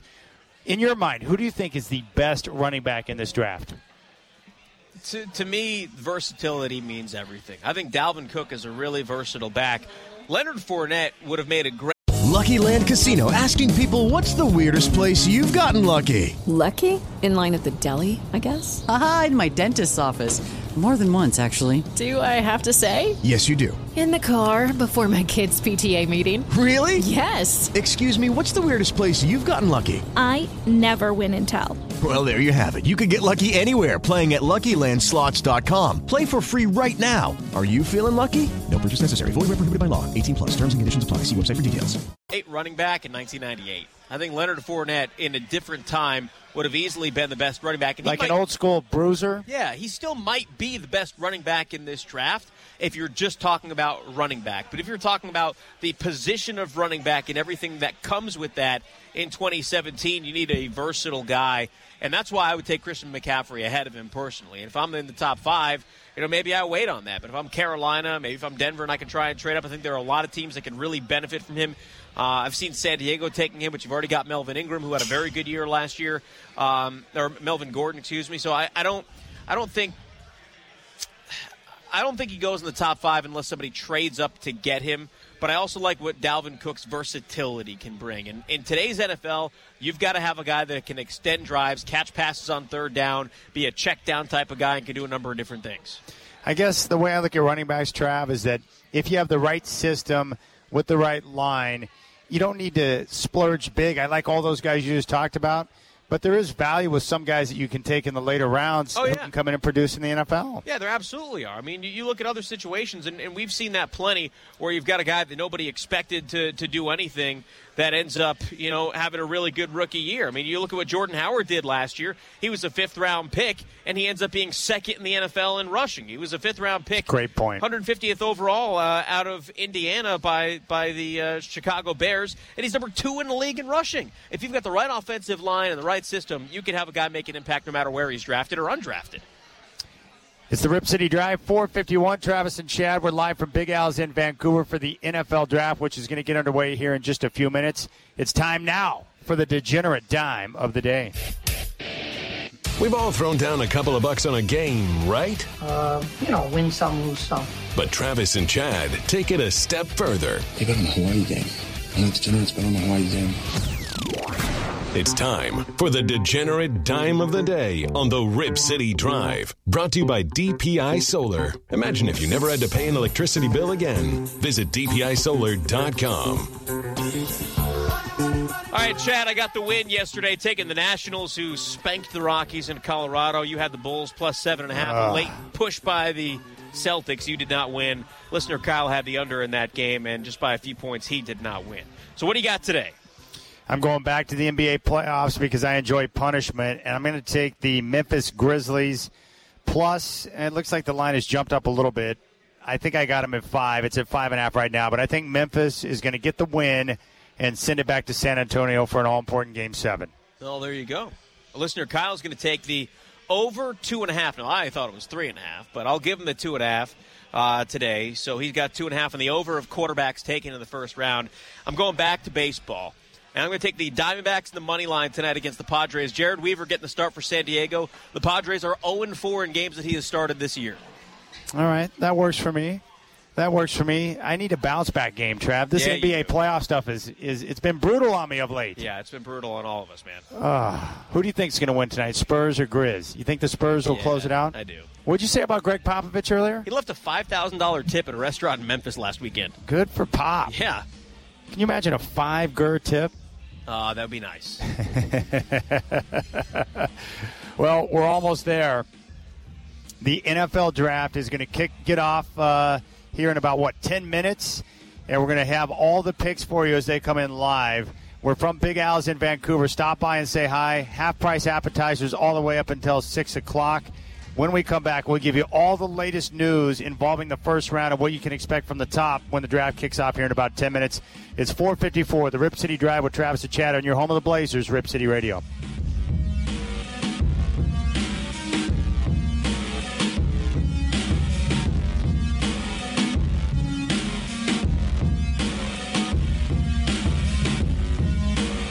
This is the Rip City Drive NFL Draft Special, live from Big Al's in Vancouver. With the first pick in the NFL Draft, Travis and Chad get you ready for your team's picks and break down the biggest headlines from the 2017 NFL Draft. the Cleveland Browns select the mighty Oakland Raiders. Select The Seattle Seahawks select There's no place like Big Al's. Never a bad seat in the house for the game, and a place who can bring the whole family. Now, here's Travis and Chad on the Rip City Drive. All right, 5 o'clock, the Rip City Drive with Travis and Chad. The NFL Draft is about to start. Travis and I are live from Big Al's in Vancouver. One more hour remaining for you to stop by, see us, get a free prize, and enjoy half-price appetizers. And, Travis, I thought it was so fitting that before we came in to start the show today, we saw a Browns fan coming into Big Al's. Yeah. And we just stopped. You and I were talking about the draft, and we just looked over at him and said, what do you think the Browns should do at number 1? He looked at us, dropped an F-bomb, and said, I'm so freaking nervous about it. How fitting is that for Brown fans right now? It was, and of course he said that he did not want a quarterback, that he wanted Myles Garrett. They can't draft Trubisky number 1, can they? It doesn't seem like it. We're going to find out very, very shortly. All right, so the latest. All the reports now say the Browns are going to take Myles Garrett at number 1, and then you've got situations at 3 and 5 that we're going to talk about in just a moment, but we do want to give away some cash. Right now, text MONEY, M-O-N-E-Y, to 200-200. That's MONEY, M-O-N-E-Y, to 200-200. Your chance to win $1,000. Text MONEY to 200-200. You'll get a confirmation text. Standard message and data rates apply. That's MONEY to 200-200. Yeah, Chad, look, I got to tell you, I'm fired up right now because, number 1, we're at Big Al's and I love being here. But we've got the draft. It's on the main screen here. And then on the other side screens closest to us, I got the Yankee-Red Sox game. And right below that, I got the Rangers-Senators playoff game. All that going on live right now. You're in your element, Trav. I could not be happier right now. We had some food. We've got some awesome prizes to give away. So if you're in the area, come on over here. We got some DVDs. We got, let's see, this is a advanced screening of Guardians of the Galaxy Volume 2, which is Monday at Bridgeport. We've got some tickets here to see New Kids on the Block. We've got tickets to see Seether and to see Sir Mix-a-Lot. We've got plenty of those left, so come on by, grab some of this stuff. And also, at Big Al's, registration is open for a summer of free bowling. Also, kids 15 and under get 2 free games every day from May 30th through September 1st. Also, check out the Family Pass option as well. And you can't forget about the best happy hour in the Northwest every weekday, 2 to 6 p.m. All appetizers are half off. So get down here right now for the draft and for the best happy hour. I have to give you props. I'm in awe of how easily you crushed that French dip that you had. And I asked you how the au jus was. Actually, what you did is you took the French dip and you were dipping it in your bowl of French onion. Yeah, That's a good play. I got all the French things I needed. I didn't get any French fries, but look, when you're on the air and you got like 4 or 5 minutes in between segments, you got to crush it while you can. You got to do it. It's still hot. Yes, it's 5:03, the Rip City Drive with Travis and Chad, live from Big Al's in Vancouver as we get ready for the start of the NFL Draft. All right, let's go over the biggest news so far. The Browns had number 1 expected to take Myles Garrett. Yep. You would go Solomon Thomas, but aside from the player, you think defense is the right play here for the Browns? Yeah, and look, I'm the only one who thinks that it should be Solomon Thomas. Maybe I'm an idiot. I don't know, but it's very possible. You have to go defense in this situation because they're outside of quarterback. There isn't another offensive player in this draft that's even in consideration to be number one, right? So if you're looking at defense, it's Garrett, who is the consensus, Solomon Thomas, maybe Lattimore, maybe one of the safeties, but you got to go defense because the Browns' defense was so bad last year. Everything was so bad. A quarterback isn't going to save you because you need to have a good offensive line in order for your quarterback to do anything. And if you can get someone who is a building block on that defense, let's just take Myles Garrett because that's seemingly who it's going to be. You add that to Jamie Collins, who they got from the New England Patriots before last year. You've got two really solid building blocks on your defense, on your front seven, and that's where you have to start. All right. Now, two things you're keeping an eye on in round number one. The Bears at 3, the Titans at 5. Both those teams could be looking to trade out of that spot for other teams that want to move up and grab a player they might be looking at. Yeah, I mean, you look at both of those spots. I mean, they're both looking defense right there, maybe, okay? The Titans either want a corner, which they desperately need help with, or receiver. And I think if they stay there, they're going to go receiver and end up taking Mike Williams because you put him and Marcus Mariota together. That's an unbelievable combination with Dorial Green-Beckham, how he's coming along. I really like what they have going there, if that's the way they go. Here we go. It looks like we have our first pick. Let's head to the podium with NFL Commissioner Roger Goodell. We are thrilled to be back here in Philadelphia, where the first draft was held nearly 80 years ago.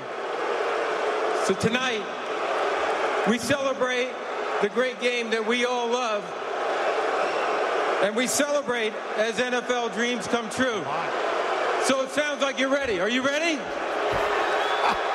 Look at that stage. Looks like he wants to go stage diving. The NFL Draft for 2017 is officially open. The Cleveland Browns are on the clock. All right, there you go. The Cleveland Browns are on the clock. And look at all those people there, man. That's nuts. Insane. Roger Goodell, hearing it from Eagle fan. Not the most friendliest fan base in the NFL. No, it really isn't. They would probably pee on him before they would give him a high five.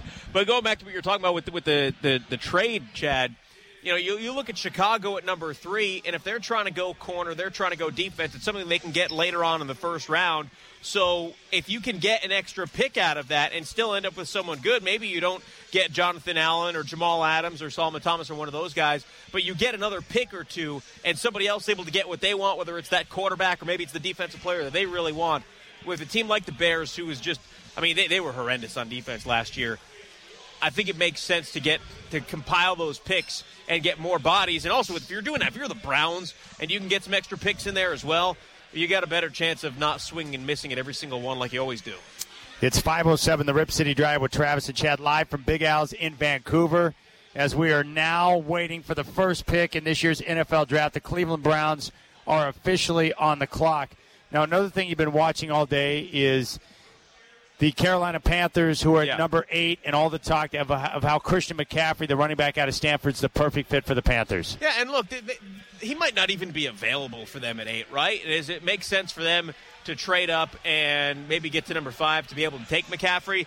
And I think it does because I understand losing Josh Norman last year. Yeah. You lost a good chunk of the identity of that defense. So now the 3 best players from that Super Bowl team on defense, Josh Norman, gone. Coney Ealy, gone. And, of course, Luke Kuechly, who's been terrific in his 5 years in the NFL. So you lost 2 of the 3 pieces that were the heart and soul of that defense. I get that.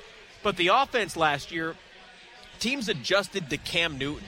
And Cam was a little crybaby in 2016, just like he was in 2014. They won 15 games and went to a Super Bowl. And what happened when they won the Super Bowl? He was a little crybaby again after that game. If they're not winning, he is a mental midget. He needs somebody who can be a leader, who can be a big-time player on that defense, who can stretch the field a little bit, who can play multiple positions. And Christian McCaffrey is a choir boy. He is going to be the type of personality that can help reel Cam Newton in and get his mind right when he's doing his garbage. He is an all-football type of guy. I mean, the guy is just, he lives it, he breathes it. I think it's good to have those type of guys on your football team because not just Cam Newton, but think about all the other guys that will be looking at McCaffrey and his preparation and the way he goes about his business. That kind of stuff can spill over into other players who can learn from the way that a guy like McCaffrey prepares. Sure. I mean, and you look at the weapons they have offensively, right? Kelvin Benjamin, who has had some injury issues. He's a good receiver. You got Devin Funchess, who is a good receiver, also had some injury issues. But do you trust 30-year-old Jonathan Stewart right now? I don't. I barely did last year, and he's at that point in his career where his skills are going to erode quickly. There are a couple of guys in that team that are all right, but you need a tight end. You need another running back.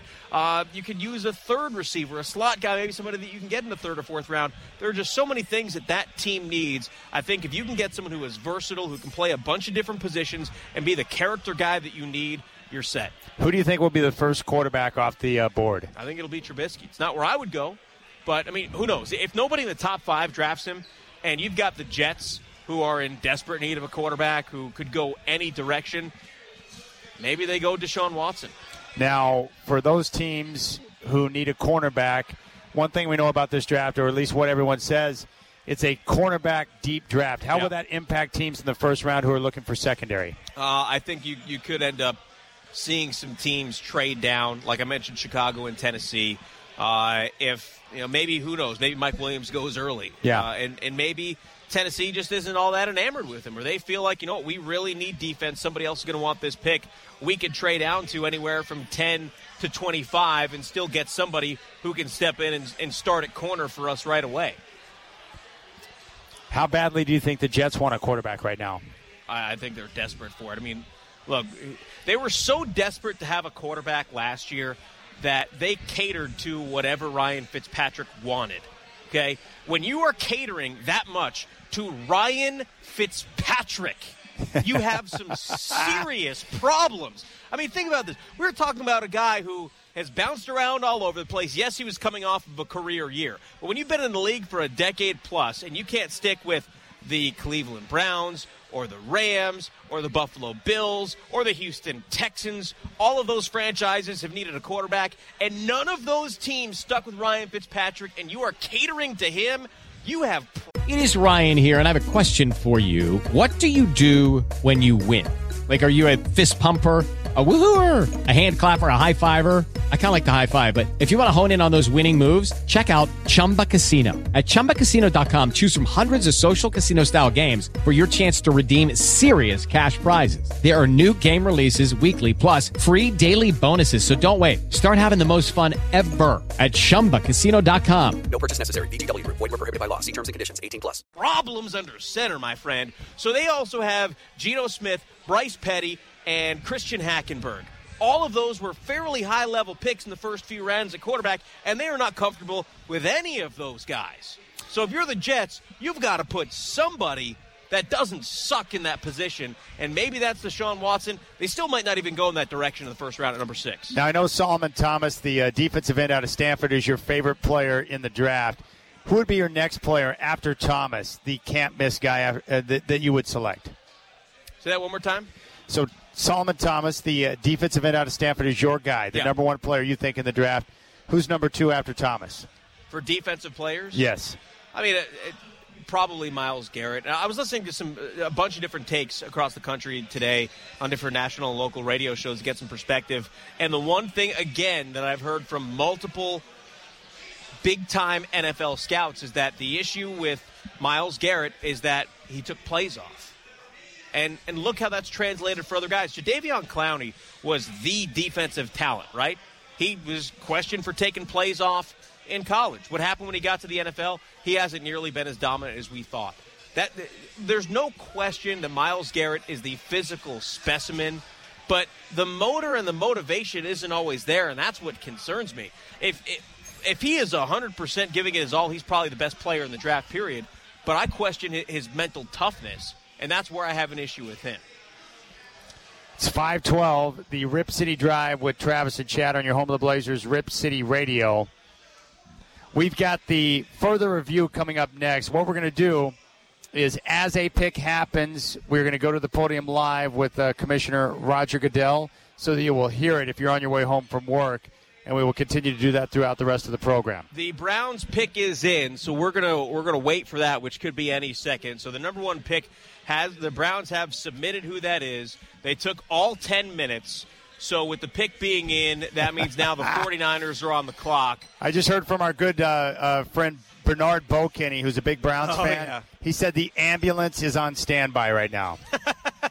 And that's how Browns fans feel, because they know that their team, for the most part, has proven they're going to find a way to screw this up. Yeah, they always do. The Browns suck. All right, let's head to the podium for Roger Goodell. With the first pick in the 2017 NFL Draft, the Cleveland Browns select Myles Garrett, defensive end, Texas A&M.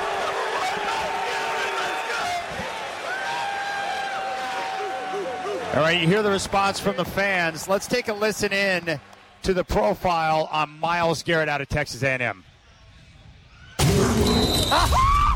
Myles Garrett, 6'4", 274 pounds, defensive end, Texas A&M.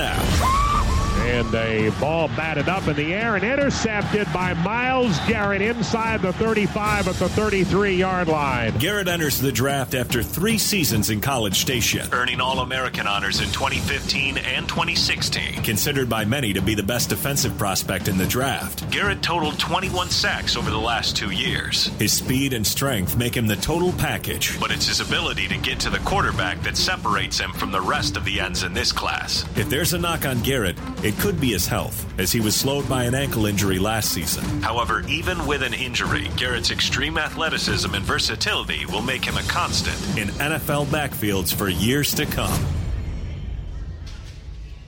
All right, Travis, the Browns go Myles Garrett at number 1, first player taken. What's your reaction? Good.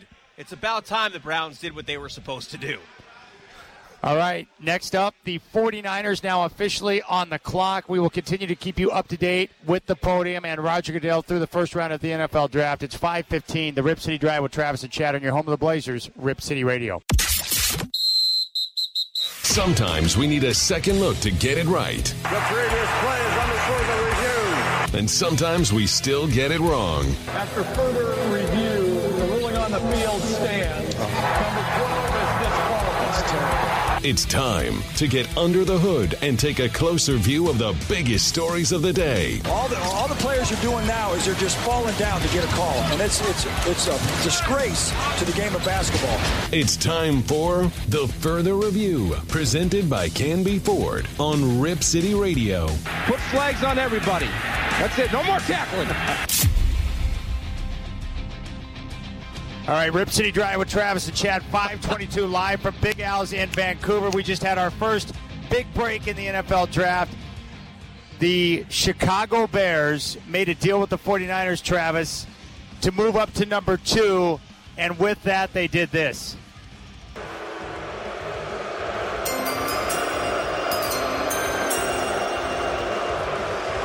With the second pick in the 2017 NFL Draft, the Chicago Bears select Mitchell Trubisky, quarterback, North Carolina.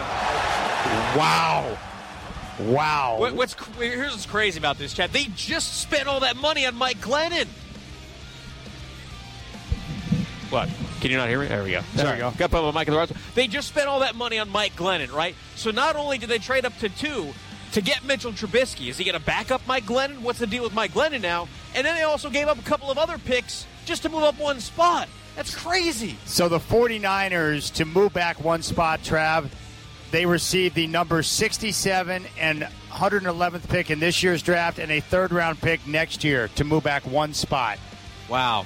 That's either going to be a blessing or a curse for the Cleveland Browns, because they're not going to get Mitchell Trubisky, so no more of that stuff.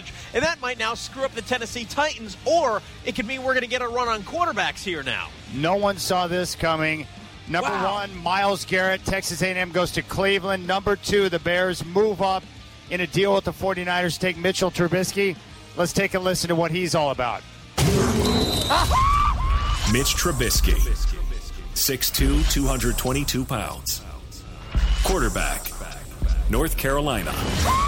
Trubisky fakes the swing pass, hits Tucker, the tight end in the slot. Tucker may be gone.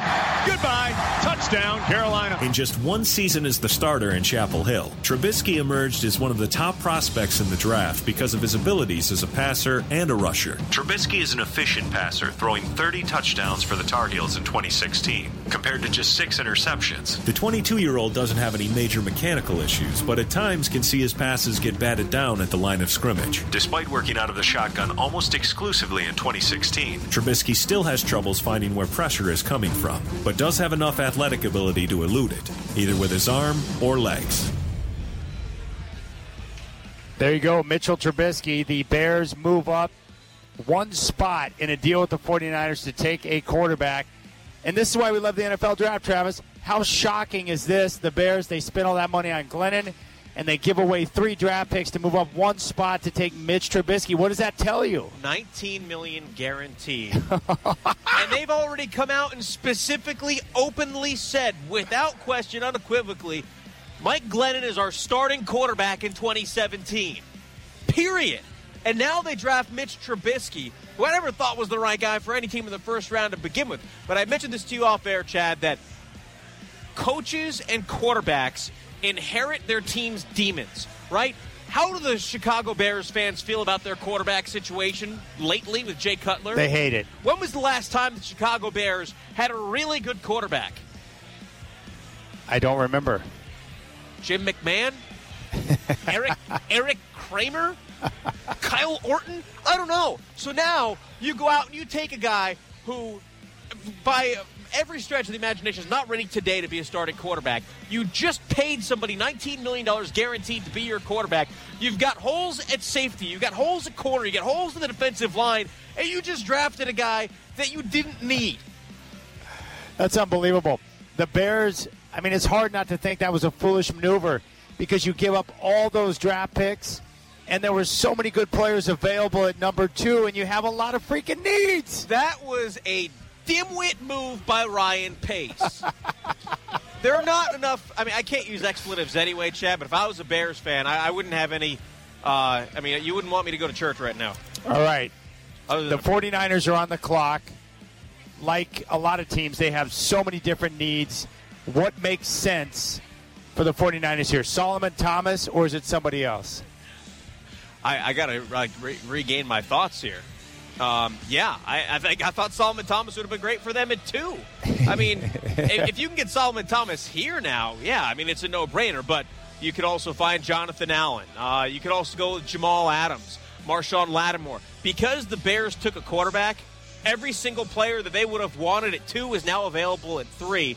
And John Lynch has got himself a bunch of options. That is the first move that John Lynch has made. Brilliant. Well, think about it. They just went out of this weird transition with Jed York and Trent Baalke, where they made some just horrible decisions, particularly with the coaches. And now John Lynch comes in. You've got Kyle Shanahan. You've got very good leadership, and they come in and do this. That's big time right there, brah. And I don't think any of them are going to be wearing fanny packs. Wow. The draft just got interesting. The big news, Myles Garrett going number 1 to Cleveland. The Chicago Bears shipping 3 draft picks, 2 from this year, 1 from next year, 2 San Francisco to move up 1 spot. Not to take Solomon Thomas, but to take Mitch Trubisky. That blew my mind. And that blew everybody's mock draft, number 1, because I guarantee you nobody had that. But what it also does, and now it makes the Cleveland Browns regroup. If the New York Jets were looking at him, it makes them regroup. Anybody who's looking to trade up to number 5 with Tennessee, they're going to have to regroup now. I talked about number 5 being the fulcrum of the draft, and that's going to throw everything else off. That's what the Chicago Bears just did. They took that fulcrum, and they moved it from number 5 to number 2. It's 5:28, the Rip City Drive with Travis and Chad. We are live from Big Al's in Vancouver. Half-price appetizers all the way up until 6 as we are taking in the first round of the NFL Draft. If you're just joining us, the San Francisco 49ers are on the clock right now. They've got a lot of different needs, and they're on the clock because the Chicago Bears sent them 3 draft picks to trade up 1 spot to select Mitch Trubisky, the quarterback out of North Carolina. It was this. Oh, are we ready for the pick? I think the pick is in. 49ers.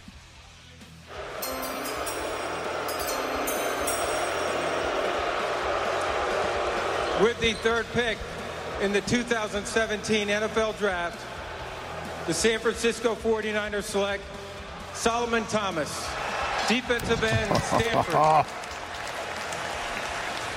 right, Solomon Thomas. Travis, your favorite player in the draft. The 49ers get 3 picks from the Bears, and they get Thomas. You got to love that. Yeah, he doesn't have to move very far, too. He's going from Stanford down to Santa Clara. He's a big-time player. Let's take a listen to what Solomon Thomas is all about. Solomon Thomas. 6'3", 273 pounds. Defensive end. Stanford. Thomas enters the draft after a 2016 season that saw him tally 8 sacks and earn Pac-12 Defensive Player of the Year honors. Thomas played all along the defensive line at Stanford, but that versatility concerns some in the NFL who aren't sure if he's long enough to play outside or big enough to play inside. What Thomas may lack in size, he makes up in athleticism and quickness. Thomas recorded 15 tackles for loss last season and is considered by many to be one of the top defensive end prospects in this year's draft. Travis, tell us about Solomon Thomas. Why do you love him so much as your favorite player in the draft and the best player that you would have taken? Look, to me, you just watch his motor. He never quits. The conversations that I've had with him, and I'm not going to base everything off the wall. I talked to this guy, but he is a smart dude. He is sharp. He works hard. He does the things that matter. He's got incredible footwork. He's a strong guy.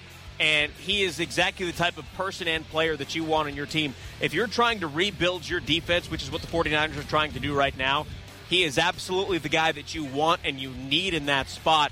And not only to draft Solomon Thomas, but to get 2 extra additional picks in that situation, that's money. I love it. Going back really quickly, though, if I can go back and say one more thing about Trubisky. You knew at some point Bears fans were going to sour on Mike Glennon. Is that what happened? And the Bears were just trying to save face? Dude didn't even play a game yet. Wow. I'm stunned. I didn't anticipate that. And the worst part is they're taking a very big risk, and they're mortgaging their future on a quarterback where they only saw play for 13 games in college, Trav. Yeah. Wow. Now, on the flip side, if Mitchell Trubisky turns out to be the franchise guy who wins a lot of games, who is your starter for the next 10 years, then it's okay. Oh, yeah. But that's a big if. That is a big if, especially when you need a whole lot of other things. And you know what one of the biggest issues with Jay Cutler has been for years? They couldn't keep him upright. No. He was sacked a billion times in the last 2 years in Chicago. So now whether it's Mike Glennon, who you just paid, for a guy who had basically a half year as a starting quarterback before you drafted Jameis Winston because the Buccaneers didn't think he was good enough to be their starting quarterback, whether it's him or Mitchell Trubisky, one of those guys, I think they'll both end up playing because whoever starts is going to end up getting sacked too many times and breaking a collarbone or something, getting Tony Romo'd. Neither one of those guys is going to have a lot of success with that offensive line. It's terrible. All right, at number 4, the Jacksonville Jaguars are now on the clock. They've got a great young defense. They're trying to take that next step. What do you think they'll do here at number 4? I don't think you need to add any more to that defense right now, considering what's available. I like Blake Bortles. I like some of the weapons on offense. O.J. Howard would actually be a really good fit, but I think it's too early to take him. And you're not a big fan of necessarily taking a tight end in that position. Lucky Land Casino, asking people, what's the weirdest place you've gotten lucky? Lucky? In line at the deli, I guess? Aha, in my dentist's office. More than once, actually. Do I have to say? Yes, you do. In the car before my kids' PTA meeting. Really? Yes. Excuse me, what's the weirdest place you've gotten lucky? I never win and tell. Well, there you have it. You can get lucky anywhere, playing at LuckyLandSlots.com. Play for free right now. Are you feeling lucky? No purchase necessary. Void where prohibited by law. 18+. Terms and conditions apply. See website for details. Well, it really depends on what your other needs are. I don't think there's a huge glaring, we've got to take this guy on defense need for the Jacksonville Jaguars. If there was an offensive line, if there was a tackle or a guard here, I would say Jacksonville has to go there. So this is actually the one spot I think I would be all right with seeing O.J. Howard go because he's the type of guy that can add another weapon to that offense. But Leonard Fournette is also a really good fit. They have a ton of speed on that offense. Blake Bortles has a big arm. You know, I understand that a lot of the So you're not ready to give up on Bortles No, yet? I'm not. Okay. The last couple of years, he put up huge numbers. Part of the reason for that is because they were playing from behind and he had to throw 87 passes a game. But he's also a good quarterback with good weapons around him. I think adding a running back to that mix would make a lot of sense. All right, to recap what has happened so far in the NFL draft, the Cleveland Browns selected Myles Garrett, defensive end out of Texas A&M, at number 1.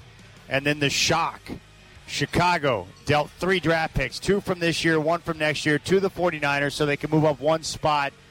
Not to go defense, they select Mitch Trubisky, quarterback out of North Carolina. I am dumbfounded. I am absolutely dumbfounded about that. I mean, that is insane.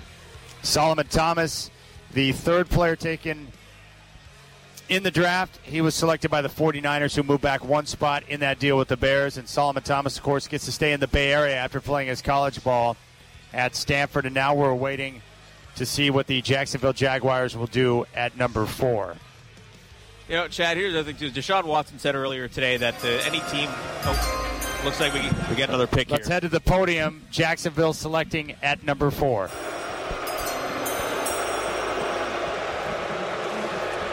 With the 4th pick in the 2017 NFL Draft, the Jacksonville Jaguars select Leonard Fournette, running back, LSU. All right, there you go. Just what you said, Yeah. Leonard Fournette. Why does that make sense for Jayville? Because they've got other weapons offensively. They've got a decent offensive line. I think they've got a lot of really good young players in defense. One of the positions that they had a big hole was running back. There's a reason why for the last 3 years people have been saying Jacksonville is going to be a breakout team, but they just haven't had quite enough to break out. I'm not saying this is the difference, but it could be. All right, let's take a listen to what Leonard Fournette is all about. Running back out of LSU. Leonard Fournette. 6 foot, 240 pounds. Running back. LSU. Toss to Fournette left side. Looking for a hole. Fournette free. Turns on the Jets at the 10-5. Into the end zone. Touchdown, Tigers. There arguably isn't a player in this draft that's more used to being in the spotlight than Leonard Fournette. A star as soon as he set foot on campus his freshman season. Fournette earned All-American honors in 2015 in Baton Rouge. However, in his final season, the tailback dealt with ankle injuries, and now some reports say that Fournette doesn't love football. When on the field, Fournette has enough speed to elude linebackers and enough power to run over defensive backs. Fournette's stiff arm is of legend, and likely was ready for the NFL a year ago. Some have compared him to the likes of Bo Jackson and Adrian Peterson, proving once again the spotlight will continue to shine on the 22-year-old product as he enters the NFL. All right, Leonard Fournette, big-time player. I just like him because you can give him the ball a lot. He's strong, he's powerful, and like you said, he's kind of an old-school guy. He's a bruiser. Yeah, I think he is a really good fit for that team in that spot. They needed a lot of things, and that's something that will absolutely help that offense that could use another weapon from that position. All right, next up at number 5, the Tennessee Titans. Now, with what has happened with Trubisky, do you think the Titans will trade out of that spot for someone else looking to move up, maybe the Broncos or somebody else looking to maybe eye McCaffrey or something else? What do you expect here? This is really the key spot, right? A lot of teams looking to get up to number 5 before the Jets at 6, who were maybe thinking about Trubisky, and now they've got to reconsider what they might do. Right. Again, this freaking Bears. Yeah, this comes down to what do the Titans want here? Do the Titans really want a wide receiver, or do they want a cornerback and would be willing to move down? At this point, if everybody was trying to get Trubisky, he's off the table. So does it matter? Are the Jets now going to draft Deshaun Watson, who I think would be the right fit for that team anyway? And if that's the case, does somebody else want Deshaun Watson enough to jump up and trade up to number 5 to make that spot? Would you be okay? So if the Jets went Deshaun Watson at 6, you'd be cool with that? Yeah. Yeah, I mean, look, they need a lot of things, but they need a quarterback. Their defense has actually been pretty good the last couple of years. Their offensive line isn't terrible. Matt Forte has a little juice left in him. They lost Brandon Marshall, but they still have a couple of pieces on the outside. You've got to get a quarterback, and they don't have anybody that I would want to put on, on my kids' team, and I don't have kids. So there you go. All All right, Travis, we're live from Big Al's in Vancouver. We still got some great prizes to give away for people that want to come by. Yeah. DVDs, CDs, concert tickets as well. Yeah, we're just hanging out here up by the bar. We've got tickets to see New Kids on the Block. We've got tickets to see Seether. We've got tickets to see Sir Mix-a-Lot. We've got DVDs, movie passes, all kinds of stuff. We're going to be here for another 21 minutes, Chad. And this stuff has got to go. All right, the Tennessee Titans are on the clock. We will have that pick for you when we come back. It's 5:39. The Rip City Drive with Travis and Chad on your home of the Blazers, Rip City Radio.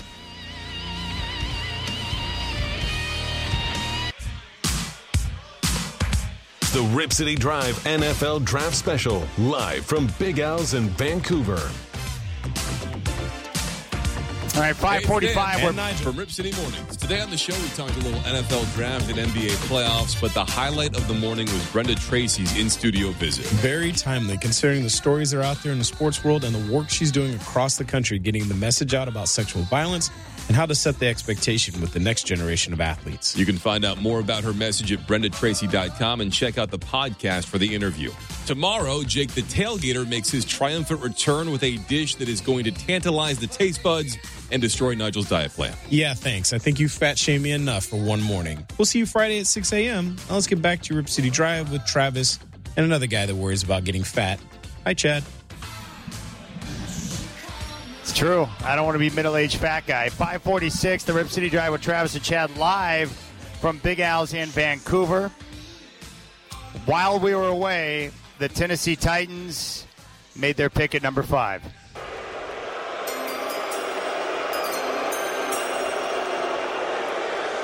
With the 5th pick in the 2017 NFL Draft, the Tennessee Titans select Corey Davis, wide receiver, Western Michigan.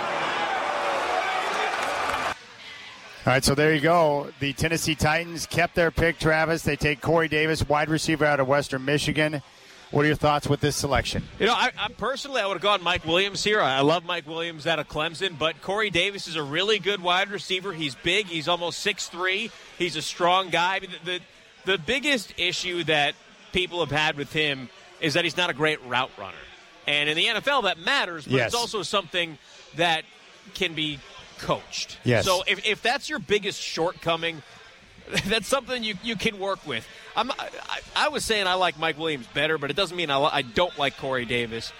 I think him with Marcus Mariota together would be fantastic. Here's everything you need to know about Corey Davis, wide receiver out of Western Michigan.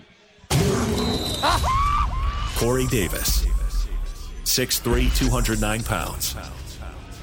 Wide receiver, Western Michigan. Davis wide to the right. Play fake. Looks for Corey. Quick slant. Corey with a catch. Puts his hand on the ground. Turns it upfield. 10-5. Touchdown. Western Michigan. Despite playing at a small school from the Mid-American Conference, Davis was one of the main reasons the Broncos played in a New Year's Six Bowl last season. Davis has ideal size for a wide receiver and is a superb route runner. After receiving just one scholarship offer from an FBS school, Davis broke the college football record for the most career receiving yards, and his numbers didn't even drop when playing teams from Power 5 conferences. Even with his record-setting number, Davis had problems with drops and at times doesn't catch the ball with his hands. If Davis can improve on the most important part of being a receiver, and that's catching the ball, he'll be a solid contributor at the next level. All right, so with that selection by the Titans, Corey Davis, wide receiver out of Western Michigan at number 5. That means the Jets, Jets are on the clock, Trav. They are, Chad. Before you get to that, I just saw something else. The Browns are reportedly trying to trade for Kirk Cousins, according to Ian Rappaport of NFL Media. So there you go. They already had RG3, who was ahead of Kirk Cousins in D.C. Now they're trying to get Kirk Cousins, who would jump RG3 again in Cleveland. Now, you and I were talking about this the other day. I mean, what are your thoughts on Kirk Cousins, the quarterback? I think Kirk Cousins is sorry, you saw what I saw there. Look, he's won games in big games. Don't think about it. The biggest games of his career. Playoffs at home against Green Bay, he was terrible. Last year, end of the season game against the Giants when the Giants were resting everybody, he was terrible. In big games, he has not played well, but he's still won a lot of games. And if you're asking for him or 15 other quarterbacks in the NFL, I'm taking Kirk Cousins, but is that enough to bring your franchise to the next level? Now, but what's the next level for the Browns? Not being embarrassing. So if that's the next level, then having a guy like Kirk Cousins, even if it's a Band-Aid for a couple of years, I'll take it. But this must be the response to the fact that the Bears took Trubisky, so the Browns didn't get the quarterback they wanted. Of course it is. I mean, look, obviously he was the guy that the Browns wanted. There are other quarterbacks out there. Sometimes you don't get the guy you want, and it's okay. What makes the most sense for you at number 6 for the Jets? I think there are any number of ways they could go. I mean, I really think Deshaun Watson would make a lot of sense there, but they also need help in the secondary. Marshawn Lattimore is still available here at number 6. Wow. Jamal Adams is still available at number 6. I get the last time. Those are good football players. They're really good football players. Look, the last time the Jets went secondary early, it was D. Milner. That didn't work out so well. No. Oh, my goodness. But a lot of mock drafts have them taking tight end, going O.J. Howard. Look, it's a position of need.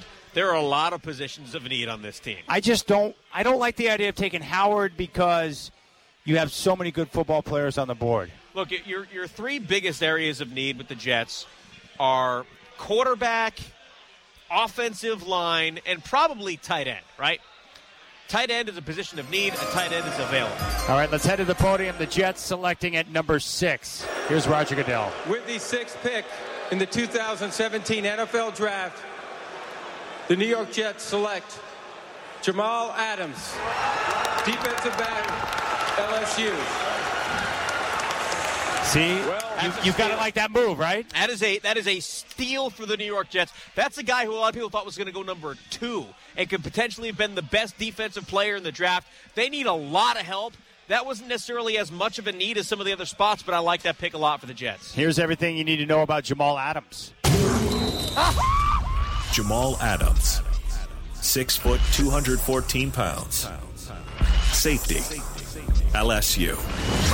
Intercepted at the 34. Jamal Adams goes down on the ground and takes it away. Adams was a 5-star recruit when he got to LSU and leaves as one of the better safeties to ever come out of Baton Rouge. The second-team All-American performer possesses a big athletic frame and was considered the leader of one of the best defenses in college football. Adams is great at stopping the run, rarely misses tackles, and his physical nature will translate easily to the NFL. A slow 40-yard dash at the NFL Combine may make some worry about covering downfield, but that's just a minor setback for one of the most complete players in the draft. All right, Jamal Adams. I mean, again, one of the best players in the draft, and the Jets. I just like it, like we just talked about. Don't go tight in there. Get one of the best players in the draft, and Jamal Adams. Now, I think you and I defer a little bit. What I love about the safety position and addressing that and bringing in a player like that, Trav, is that now you've got a guy back there who will make you strong defensively straight up the middle. He's an anchor, and the middle is so important, Chad. He is an anchor on defense. He is a terrific player. I mean, he can cover the entire field, and he can hit you right out of your shoes. And this is one of those situations where you're talking about value. Like if there's a guy that you have number 10 and you're at 17, you probably take that guy. But 2 to 6, there is an enormous amount of value picking a guy at number 6 who is potentially the number 1 or number 2 player on your draft board. That is, I think that's one of those, all right, he is the best player available. We're taking this guy. That pick makes so much sense for the Jets. I love it for them. All right, the Jets getting defensive with Adams, and now the the Los Angeles Chargers. We're going to do that a lot, aren't we? Are now on the clock at number 7. They have a lot of needs. What do you think makes the most sense here for the Chargers? I think there are a number of ways you can go. I think Malik Hooker, who's still available. Marshawn Lattimore is still available. At 7, that would be a huge steal if Marshawn Lattimore or Malik Hooker. I mean, who knows? I mean, they could even go with Jonathan Allen here at number 7. There are going to be some in 7, 8, 9, 10. There are going to be some money picks right here. All right, Trav, what a pleasure today, man. Great work on the draft. That's my man, Travis Demers. Big thanks to Michael Shacker back in studio. Great work today. Shaq was awesome today. And a big thanks to Big Al's in Vancouver. This is your place for the NFL draft and for sports. And we're going to be out here hanging out watching the draft. Thank you so much for your time today. Travis, I'll catch you tomorrow. Yes, sir. It's the Rip City Drive with Travis and Chad on your home of the Blazers, Rip City Radio.